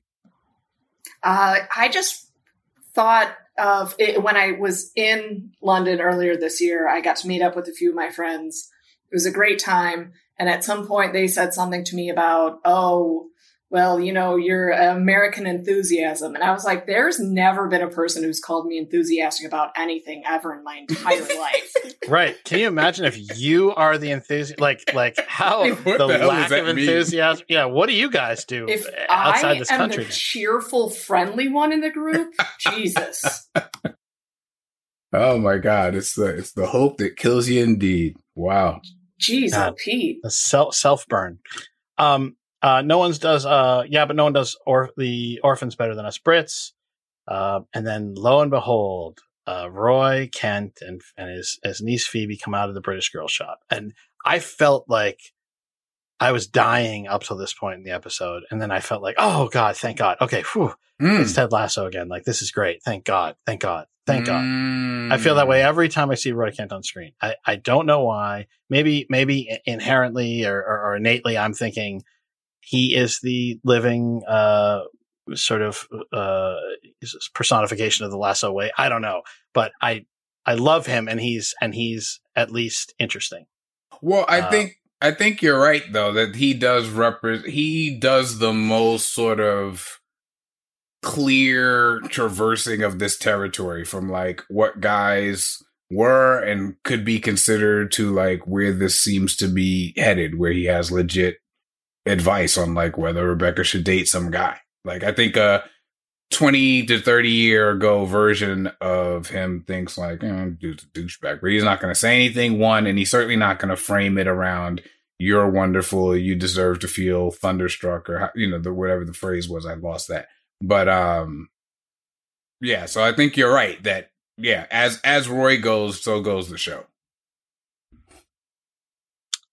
We're back at Richmond. Sam is on the bike, texting with his father. The Sam on the bike scenes to me had a real reshoot feel to them. And I'm sure I'm wrong about it, but it had this sort of something about, I'm like, God, is this like a second unit like doing this? It just feels like it's not congruent with whatever, but whatever.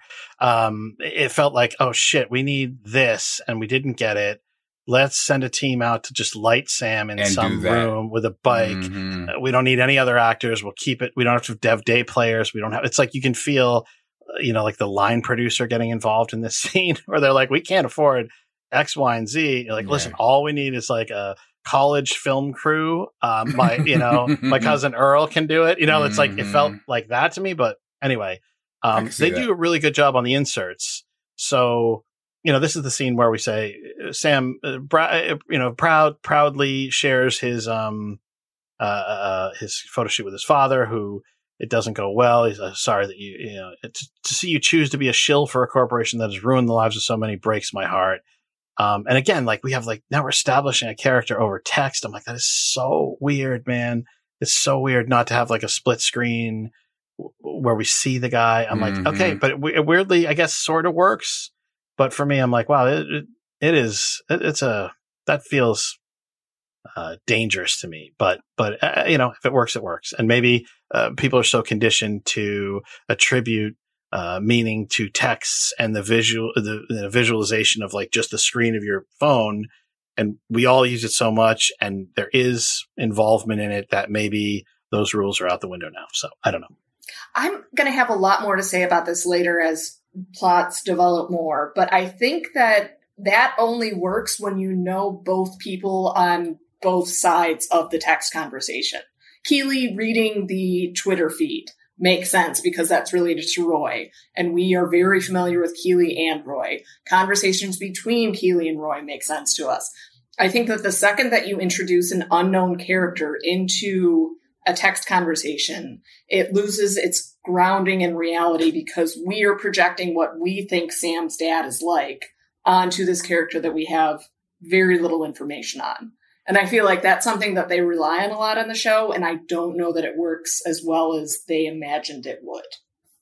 Okay, so jumping back to, let's see. We are now, the next scene where we are, Sam is heartbroken at the end of the last scene.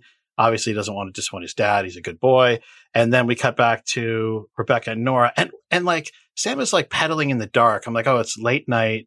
Wasn't it like sort of dark when he was pedaling? I'm like, oh, he's in a dark room. Maybe I'm misremembering it. No. But I was like, I sort of thought that was an establishing shot to say like, oh, time has passed. Now it's the night.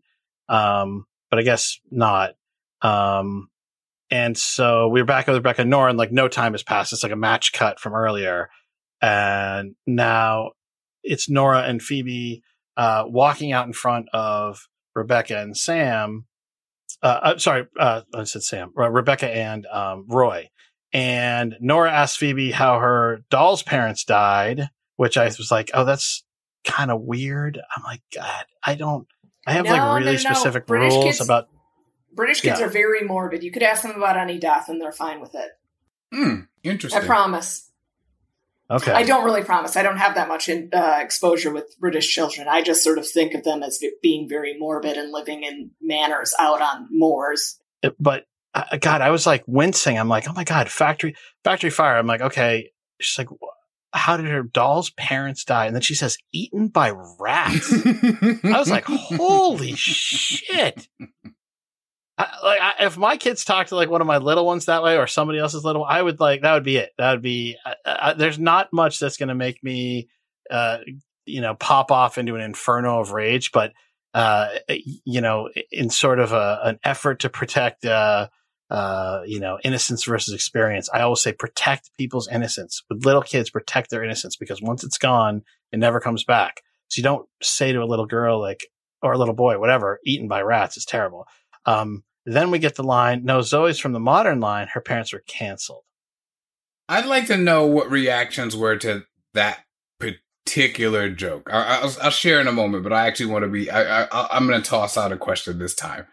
Like, any reaction one way or another to that joke? I just thought, Jesus Christ. Like, that's a very zeitgeisty, potshot type of throwaway, not very well crafted joke. Yeah. And I thought, boy, that's the joke that'll age worst on this whole show. Like, of all the jokes that they say, like, that is a terrible, terrible, overly in the know joke for a 6-year-old. And so not believable, but also just like, it's like a get off your Twitter timeline before you write that joke. But again, love the staff, love the writing staff. Not sounds like I'm criticizing. I'm just saying that joke. Man, I just don't think it's gonna age well. I agree. I have a thing, so I realize I come into it with a bias, but the whole thing of people complaining about cancel culture, tends to get under my skin a bit. So I couldn't tell. I wasn't sure if it was just my knee jerk, shut up already about cancel culture, or if that it was broader than that. And it sounds like, yes, it was broader than that. So I didn't love the her parents were canceled joke. And I think now that I've said it out loud, I think part of what I didn't like is I didn't believe it was true. I don't think that would actually be what they would have. But also I didn't believe that Phoebe would make that joke then. Like, if it's not true, then Phoebe's like not playing into this exchange in a way that I don't see. And if it is true, I'm like, really? Like, they put out a line of dolls where somebody's parents got canceled and that's why they need to be adopted? Like, that doesn't work. So, yeah. And here we thought it fell flat for me. Yeah. Oh, and you hear that and you're like, oh, actually, hearing that being eaten by rats doesn't sound so bad all of a sudden. So we move back to Roy and Rebecca chatting. Roy asks about John Wings Night. It's 2-for-1 Wings Night at PJ Flats. I thought the same thing, but go ahead. Rebecca says she dumped him, and Roy asks it's because of what he said. She said she dumped him, and I was like, I had this visceral reaction because oh my God, it was like I remember telling my friends like in high school or grade school, like I was like, you never fucking say you dumped somebody. You never do that.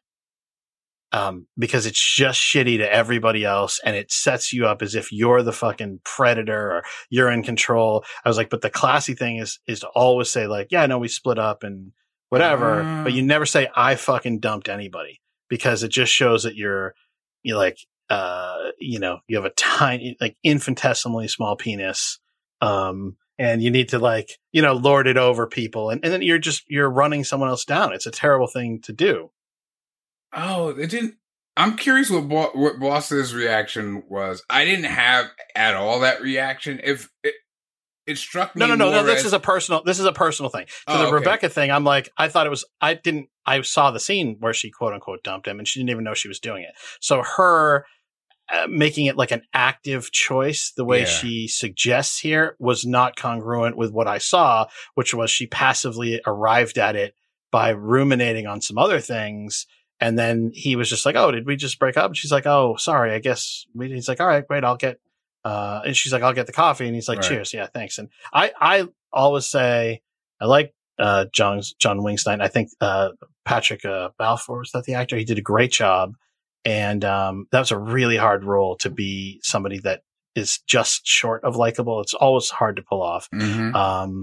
And then, so I was like, oh, I thought it was weird. Yeah, no, the dumping stuff is my personal thing. Cause I always hated that growing up and I still like, it's always like, why does it have to be so I feel like it sets this whole country up for our divorce numbers where it's like one person has to be the dump. And that means that someone else is the dumpee. And it's like, what good? Like that doesn't ever age well. It's much better to be like, yeah, we split up. And then they hear through the grapevine, oh, he said you guys broke up but it wasn't, I broke up was the term. Like it wasn't split up, we broke up. And then it's like, who cares? But my friends would counter and say, if you say you broke up, they assume she dumped you. Oh, I guess that plays into. So they were like, I don't want to feel like I got dumped and people have the wrong idea, like, because there is a social status to it. And I was like, oh God, this is also gross. Anyway. I didn't get that sense from her. Roy asks, if it's because of what he said, and she says, no, it's because you were right about what you said. Roy asks what she's going to do now. Rebecca says Keely told her to start using Banter, the dating app that has no pictures. What now? So you just get a bunch of unsolicited descriptions of dicks. That's very smart. Very, very smart. Yeah. I loved that joke. It was so, for me, it was so clever and like in a way that and this is my personal thing, but like I feel like as I've tried to pay more attention and not be such a Neanderthal of a man, and you start hearing things from women like you're like, oh shit, you go through that, oh shit, you go through that. It just seemed to me that like whether in a conversation with Keely or maybe he bumped into some article, I don't know, but I could see Roy being like, these guys are seriously like sending pictures of their dicks to people. Like I know when I first heard that was like men of a certain age. Men of a certain age, it feels like, fucking insane. I'm like, I don't understand. You did. Are you serious? What? Yeah. No, it's mind blowing to me that this is a thing. and that it's a thing to the point that like women are like, dear God, please make it stop. Like I'm blown away by the whole thing. So, I thought that was like right on point for Roy to reference it. I love that joke. It also made me think I just need to make very, very clear. The issue with the dick pics is the unsolicited nature of them. It is that they're often one of the opening overtures to a stranger on the phone that you send them a picture of your penis. And I always think of Liz Lemon on 30 Rock, when Tracy Jordan and his wife say to her, you better get out of the dressing room because this is happening right now. And as she's backing out, she says, oh, you start with that? And that, like, I can't not think it. This is your opening line. Your opening line is your member. All right. That's okay. Well, this isn't happening then. All right. It's got to work though at some point, right? Like, so I think like it would have been a tradition that had died, or like a practice that would meet a quick and sort of horrific death had not it worked. And I'm like, wait, will that actually work? I'm like, holy fuck! Like it's even worse.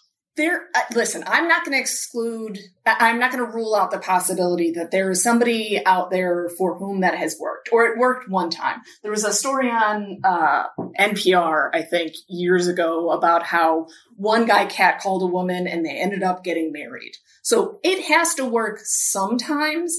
What I'm going to say, unfortunately, is that most of the time it does work in accomplishing what it wants, and that is for the guy to feel like he is allowed to send you a dick pic and there's nothing you could do about it.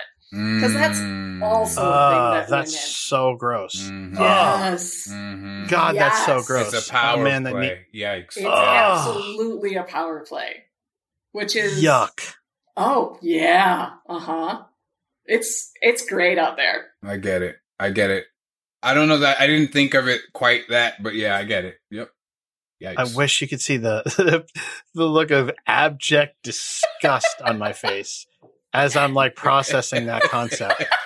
Like, I'm gonna send you a picture of my dick, and there's nothing you can do about it. Like, I already thought it was gross, and now I'm like, damn, like it's like gross and fucked up, like on a whole other level I hadn't even thought about. But okay. If there's ever a chance that we get any artwork for this podcast, I really hope it's both of you in abject horror processing something I just said while I cackle in the background. Yeah, that's most of this podcast. Yeah, that is true. Yep.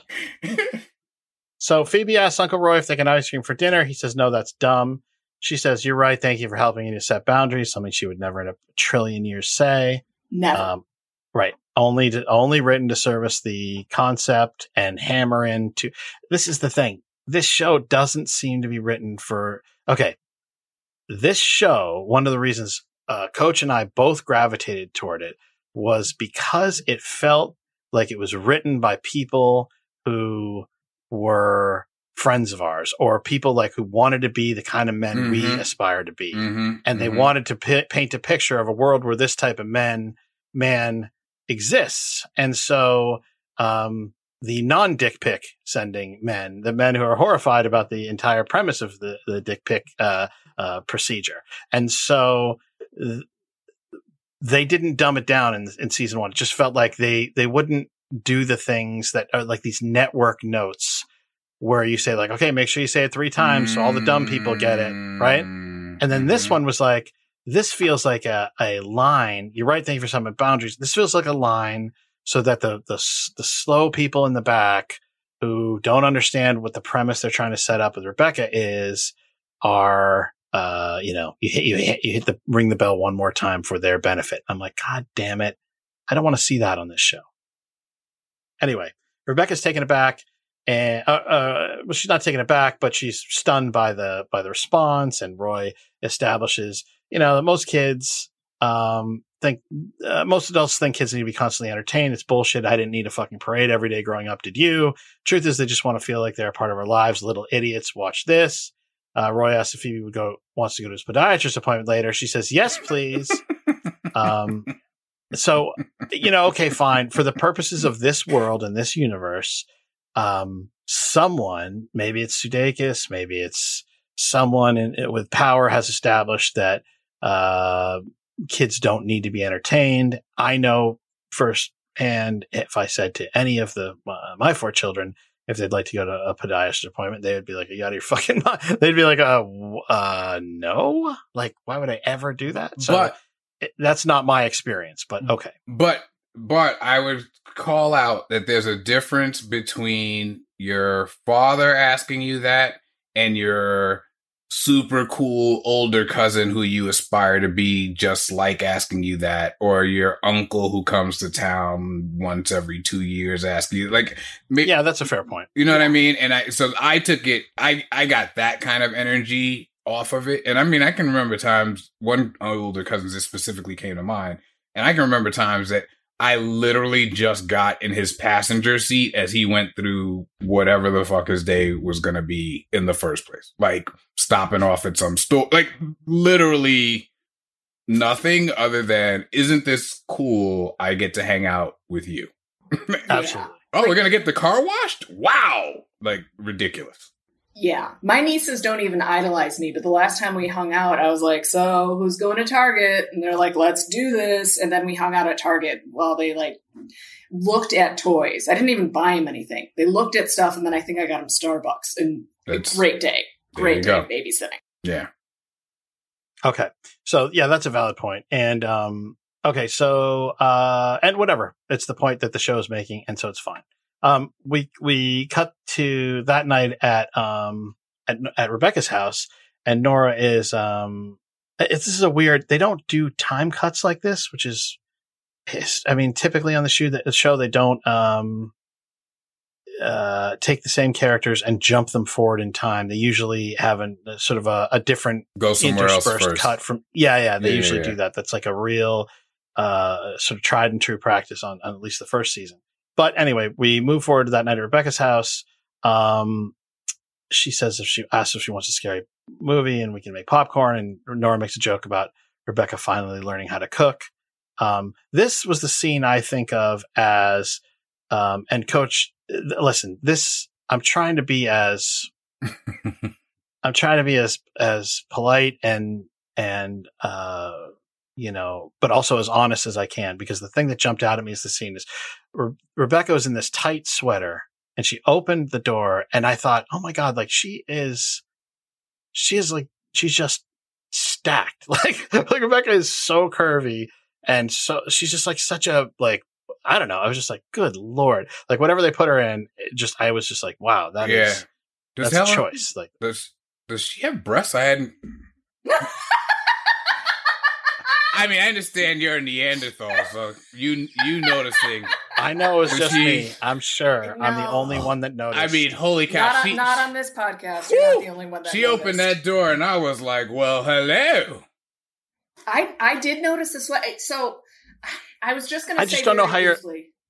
Go ahead. Sorry, but I just don't know how you can't know. I was like, this. You have to notice. There's no way to not notice that in this one shot and with what she's wearing. I'm like, that. Yeah. I want to hear what Boss has to say, but I haven't thought on that. But yeah, Boss, you were about to say something. Sorry. The only thing I was going to say, this string of scenes that we're having here, basically since we left the pitch, nothing that has happened has made any impact on me whatsoever. There's an actor whose name I am not going to bring up because this is going to be a rude thing that I say about him. But when he's on screen, I forget that he's there. Like, I find him so incredibly boring that I can't pay attention to when he is talking at me as the audience, I can't pay attention to him. And I felt similarly about this string of scenes where I was like, I don't care about the dolls. Wait, Boss, are you saying an actor on this? Are you saying an actor on this show? No, okay. I just wanted to make sure. Okay, all right. Yeah. It's I don't want to say anything. Don't say it. Okay. Don't say it. Don't say it.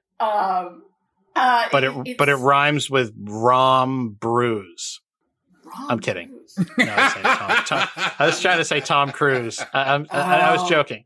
No, it's not Tom Cruise. No. I was just kidding. Tom Cruise is fine. He's fine. No, he's good. He's a movie star. All right, keep going. Sorry. So this string of scenes for me, I was like, all right, well, somebody's doing something else and they're talking. As the scenes are happening, I'm forgetting what's going on because this did not make an impact on me until Rebecca was wearing that sweater. And then I did need to pay attention because she looks great in it.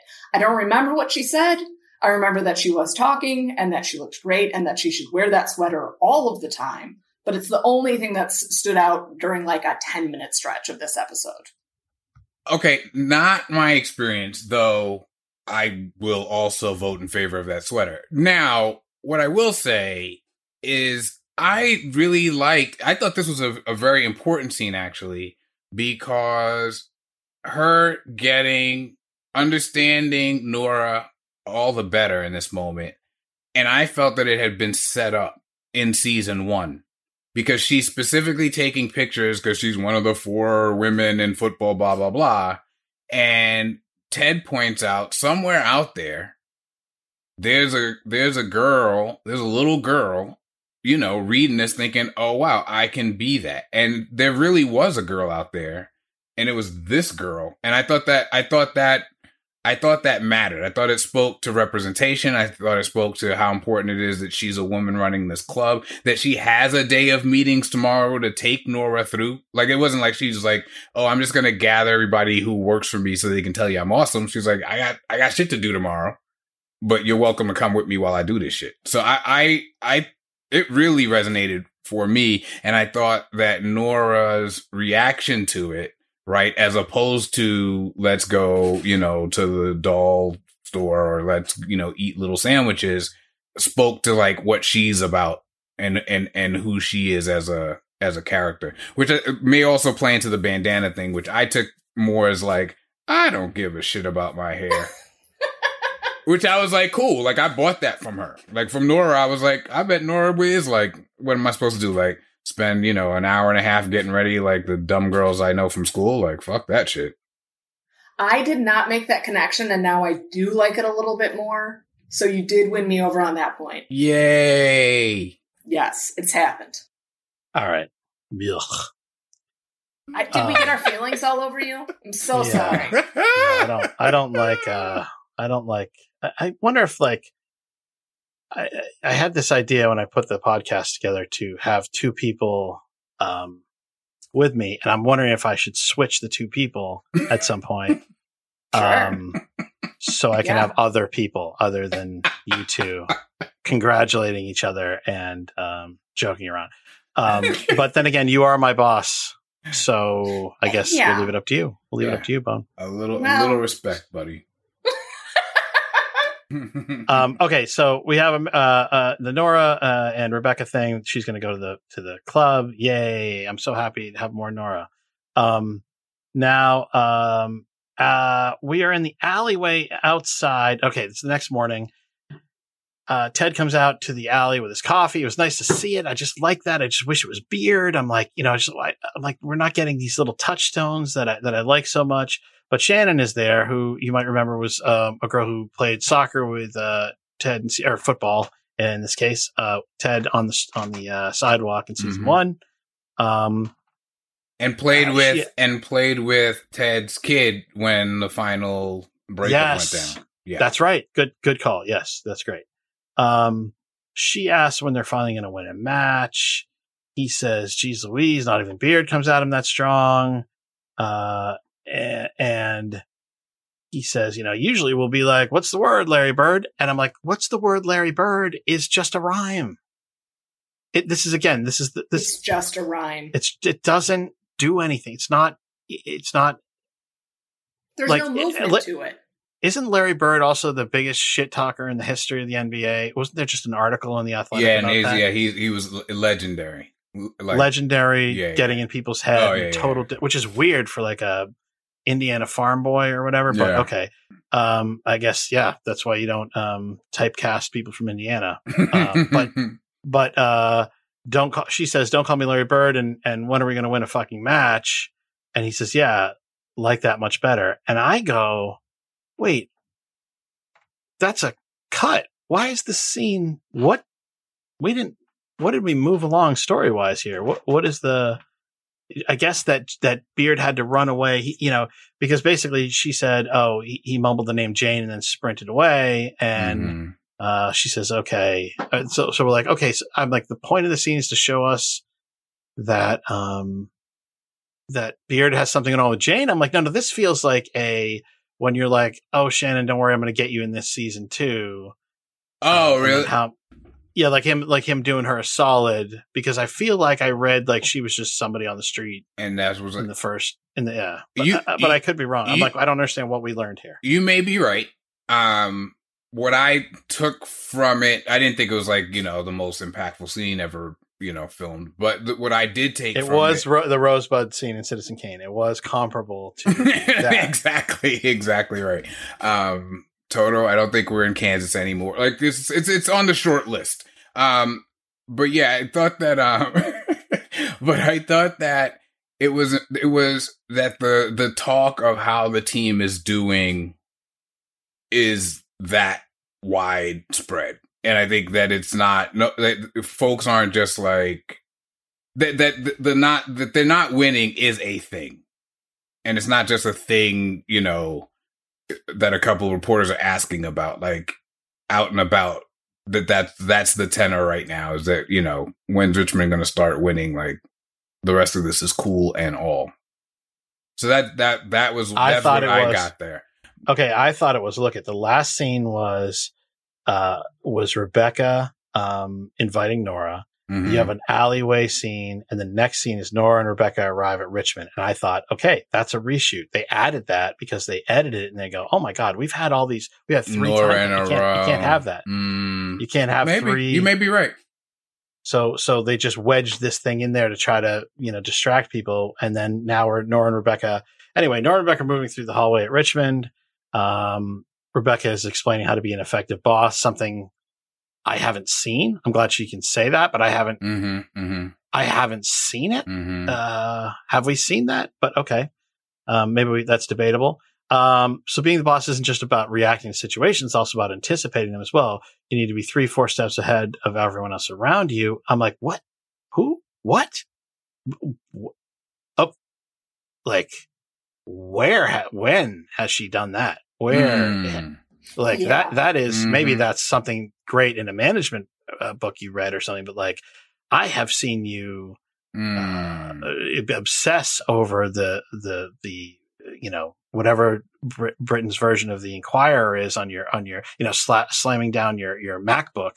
But like, what have we seen where she's anticipating anything? Or I think Higgins might be 3 or 4 steps ahead in certain cases, but I'm like, I'm going to push back a little bit. I'm going to push back here.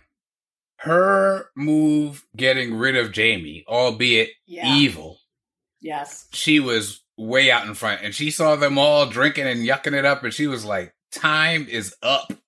You got to get him out of here now. We about to succeed. So I will say that was a situation where that was true. But I don't disagree that we haven't seen her have the kinds of meetings she describes, or much of her being the executive that she's describing here. But I do think we're aware of her in that role. I just want to put a note that I would really like that.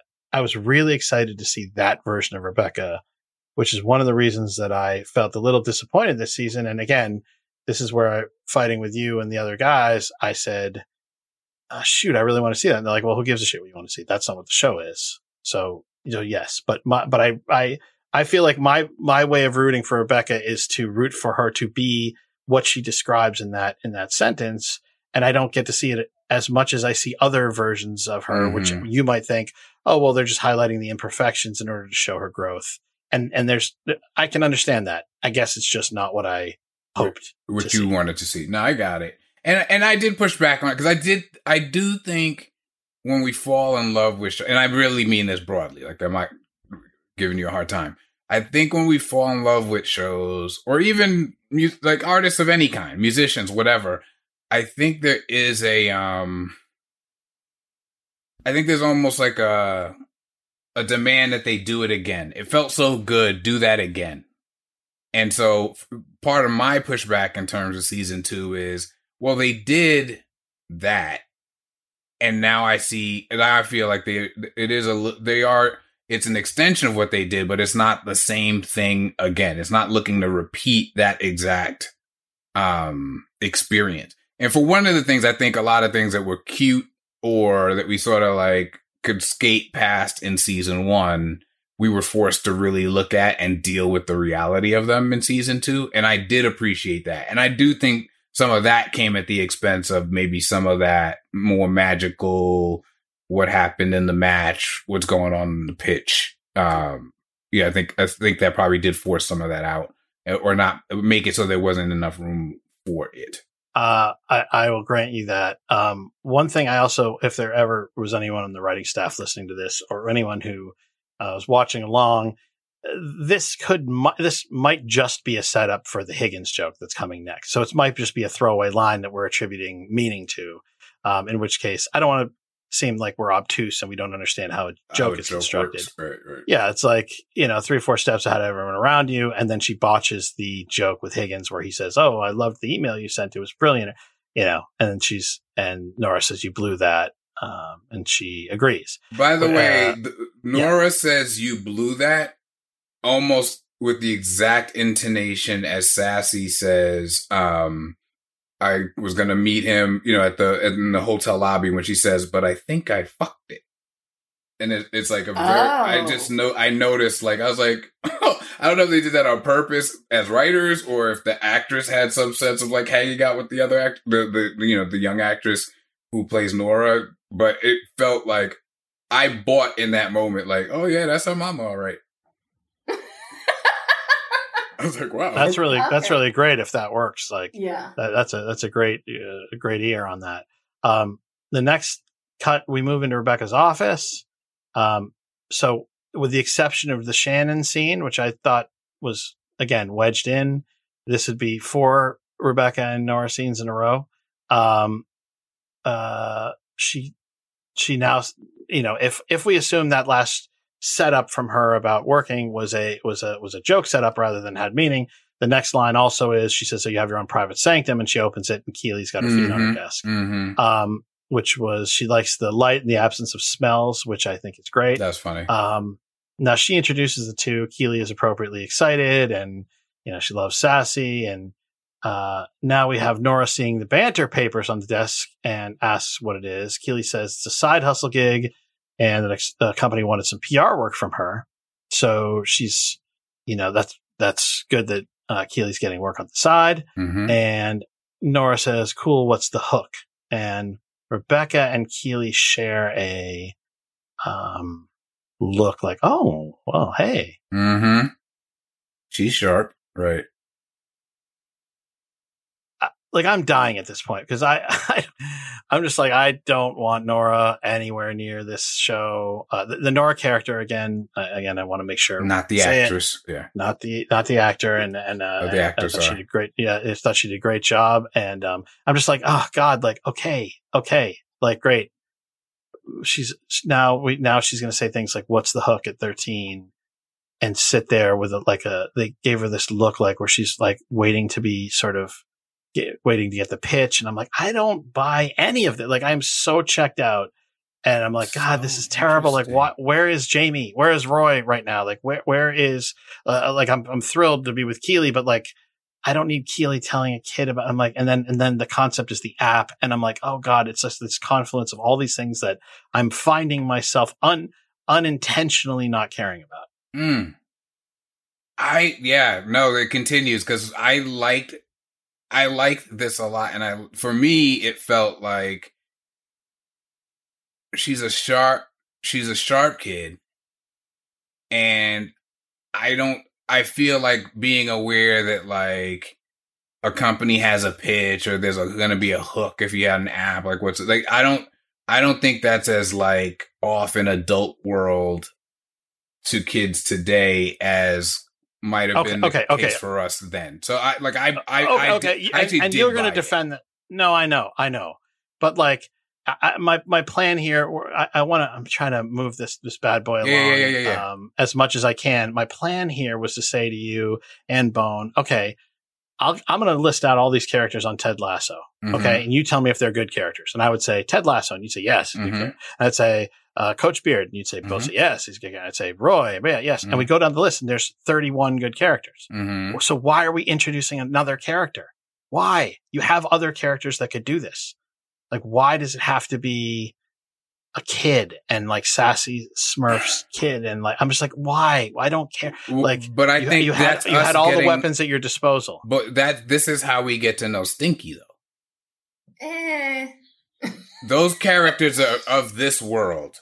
I think the life she left behind, like all of that, and her now wanting to make up for it, and what she represents to Nora and all. I think that's a view of her as a whole person that you wouldn't have in the other case, because that stuff she left behind matters. It mattered to her, at least. So that really is my response. Like well, it's going to come up here in a moment, but I think it's interesting that in this sequence that unfolds, we have Keely sitting in the boss's seat. And by the end of this whole sequence, we have Nora sitting in the boss's seat. And for me, that felt like them showing like how this now gets passed down. Just like for years, I remember once having a meeting at the Four Seasons with this lawyer, and he brought his kid. And this 13-year-old just sort of sat there with me and my writing partners and his dad and whoever else was there. And me thinking like, this morning I was nervous. I was nervous to come to this meeting. I don't eat breakfast at the Four Seasons. This is all very foreign to me. And I realized when it's this kid's turn to have his meeting at the Four Seasons, that shit is going to be normal to him. He's going to know he wants Eggs Benedict because he loves how they make it there. I experienced the scene that way as like the boss, the sort of like the boss in trading, and then like the boss in training and trading, interacting in the scene. I think that you are right in what they were trying to accomplish. I think that what they were trying to accomplish was wrong for this season, and that they overstuffed a lot of the plots and characters. I think they needed to have somebody come through and kill off a lot of their darlings, to borrow that phrase, because there's too much that they tried to have go on with Rebecca in the season to make this important enough that it was as impactful as it needed to be to justify having Nora in this episode. Like, if what they wanted to do was show what Rebecca had been like if she'd never met Rupert, that needed to be the whole season. That needed to be her entire thing this season. And they decided to go in a different direction, and that's fine, but you can't have both and have both of them be the thing that we are connecting with through that character in this season. I'm going to rewatch with that in mind. I hear you. It was no, I really am. I'm going to read this episode specifically. I'm going to rewatch with that in mind. It was not my experience, but that resonates what you just said. So yeah. Were you guys thinking, like, Coach, specifically, this is a question for you, because what we do better on this show is mansplain than anyone. And I'm good. I can vouch for that. Yeah. Quiet, boss. Quiet. Well, Jesus. actually, boss. Men are talking.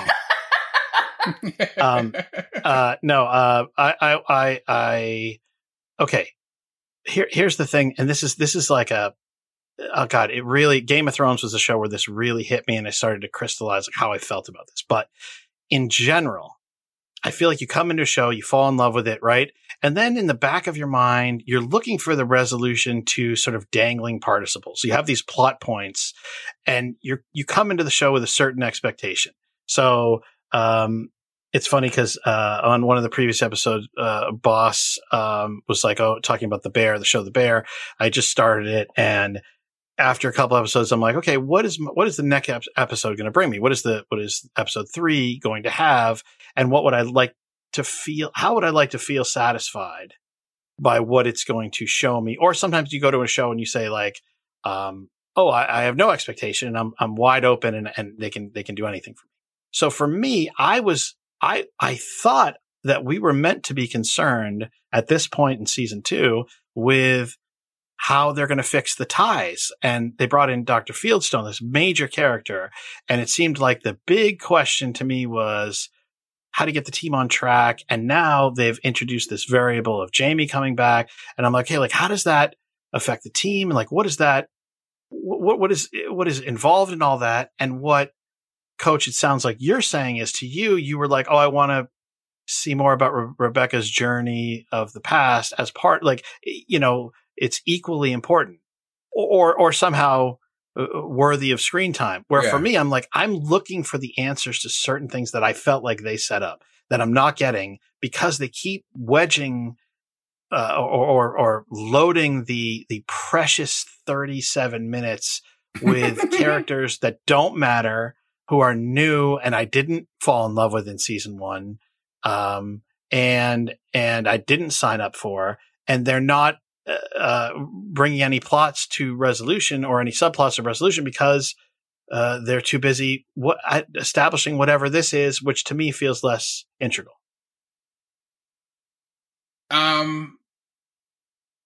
Yeah, I guess I hear that. But for me, I guess where I would depart from it is I do feel like the abandoning of Sassy and Nora and the now needing to go back and address it. Like having to, because to me, if she did something like that and Sassy just disappears and she never has to take the barb from Nora saying, you're not going to disappear for another 6 years, are you? Then she doesn't have to actually deal with it. But she actually has to deal with the fact that she did this. It makes her out of touch with this kid. It means that she does things that come across as goofy and that she's going to have to take some time to like get to know her, you know, but she does. And by the time they spend that day together, they're crafting an email at the end, you know, sincerely boss ass bitch. So I feel like we do watch that process. Now, I get what you're saying. You don't care about, but I found myself in season 1 when they said you made a little girl think she had done something to make you go away. I found myself caring about that little girl and being really glad that like she was going to get that. Well, video. but caring as much as like Richmond getting relegated, or caring as much as Jamie Tart coming back to play for the team, or caring as much as Ted Lasso and Beard hanging out. But what is it that we want to know about Ted and Beard? Like, over watching scenes with Nora, anything. I would watch them walk down the street and say hi to people. I would watch them joke about how they're going to, you know, what's going on with Jane. I would watch Diamond Dog's meetings.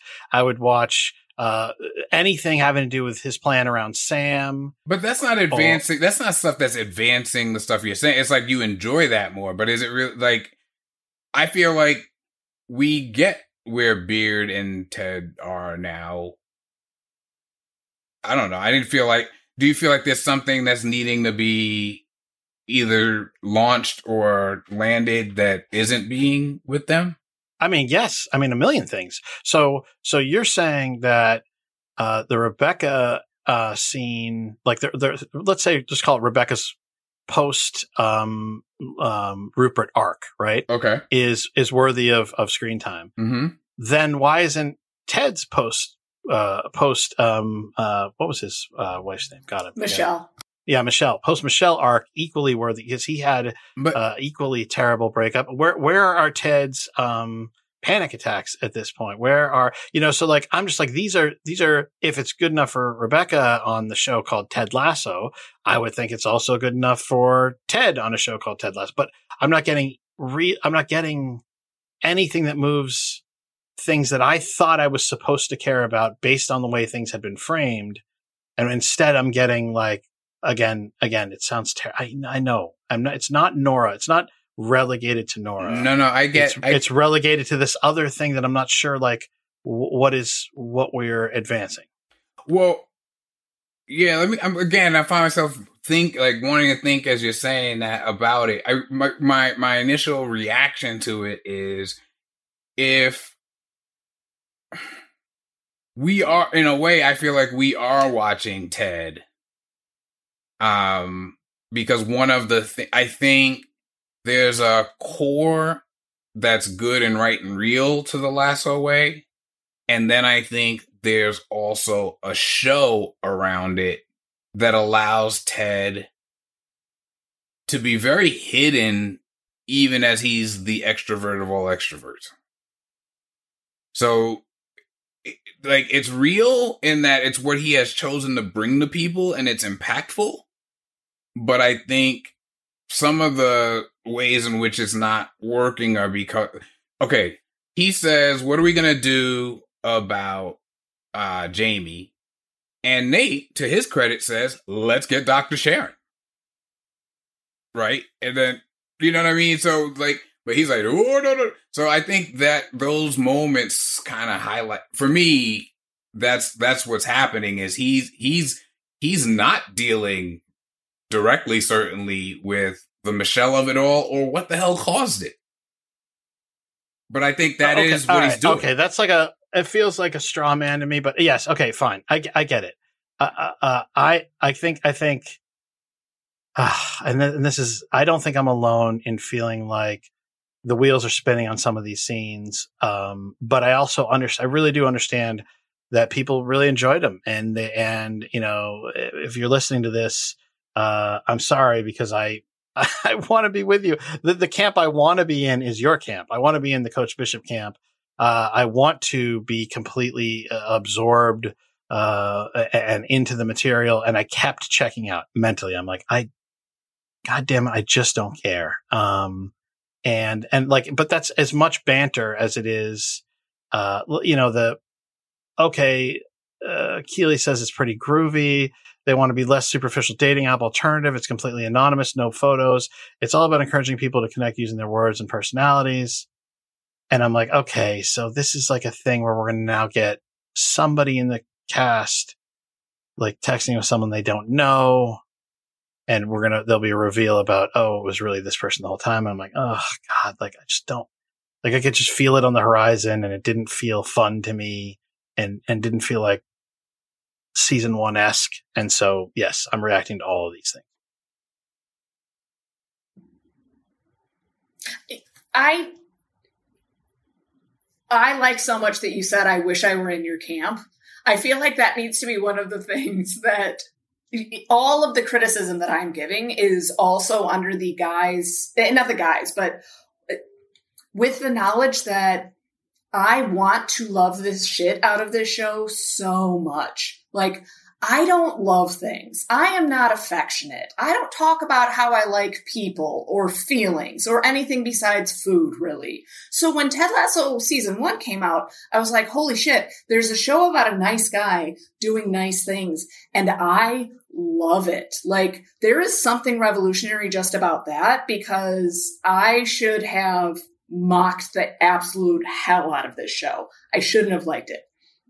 So season 2, it's not just that I didn't like it. It's that I was trying so hard to like it and feeling so disconnected because of some of this stuff. Like, what's Nora doing here? Why doesn't she act like a normal 13-year-old? Why are we introducing these mechanisms in order to bring about plot points that we want to explore later, instead of focusing on what we think the characters would be doing in these situations? Like, there were so many things that misfired for me that when I talk about how I didn't love it, I want everyone to know that I am sad about that. I want to love it. I want it to be really great.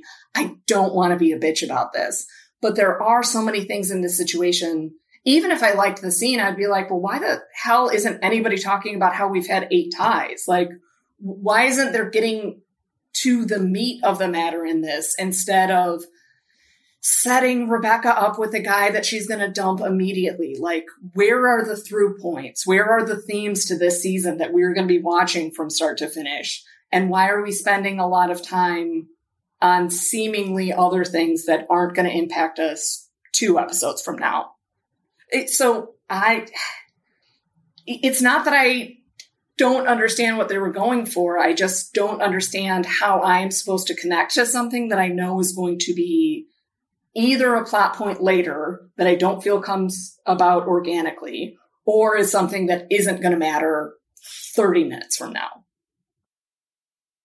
Yeah, I echo all of those things. I want to love the show, and it won't let me, because I constantly... It won't let me! Yeah, I just want to love it. Just go back to being the show that I can love, and not doing all these choices. But again, this is like, it's not like they didn't mean to. They're trying to. It's just like, for whatever reason, the operating philosophy just didn't line up. And like, here's the thing. We're going to have to stop for today.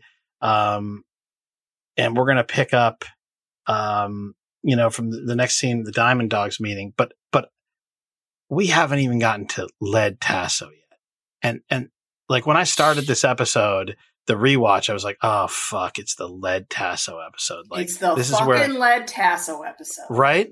Where you're like, yeah. oh shit, this? Yeah, this thing that they threw in that, again, doesn't matter in the next episode. Like, sorry, spoiler alert, we never see Lead Tasso again, but we also don't really get to the reason why Ted thinks that Lead Tasso is a good move to use with his team. Like, even if what they had said was, hey, Ted, how come you wanted to do that? Like, let's explore that idea. Perfect. I would have been okay with dealing with Lead Tasso for those few minutes, but they don't. They throw him in, they never address it, and then we move on. And I just feel like Michelle to Ted Lasso's Ted in this season. Like, yes, I want to love you, but why the hell are you doing what you're doing? Yes. That's a great, this show is making us Michelle. Well, that's interesting. I actually think we might want to go down that path, because I think that might represent more success as you describe it to me than the way you're both experiencing it. Because I think part of it is, for me, is that part of it, this show of the Ted Lasso way of doing things makes a lot of room for Ted, right? So like if I can connect to you as clever and cute as it is on Caesar You Later, right? Then I don't have to have the kinds of conversations that sometimes bring people together where I say what I'm scared of. Right. Or, like there are times where he does, but even when he does say, there's something worse than being, being sad and alone. These are more general things, right? This isn't really him. Or when he, in the Tan Lines episode, when he does the speech and we are, it obviously veers into him realizing he's got to let Michelle go. Even then he does reveal, but in a way he's not, because he pretends that he was talking about, lady football the whole time and kind of moves from there. So I don't disagree that that the thing that might be driving you crazy, at least one of the parts, is actually what also drives Michelle crazy and drives her away to some degree. Because sometimes you just want to eat a donut because it's delicious, and I'm not sure I need a Rosa Parks quote. That's a very racist thing to say. And if there's one takeaway, yeah, boy, ooh, what a note to end on. If there's one, you got to be ashamed of yourself, Coach Bishop. I love it. All right. But yeah, so we will definitely. I had a number of reactions to Lead Tasso. We have a lot to unpack next episode. If people want to unpack with us, we're gonna stick a pin in all that, and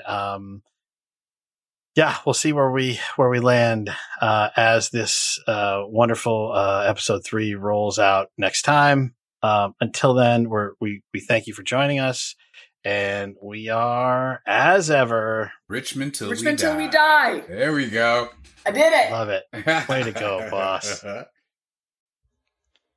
TEDcast is a joint venture between Pajiba and The Antagonist. Visit us at pajiba.com and antagonistblog.com.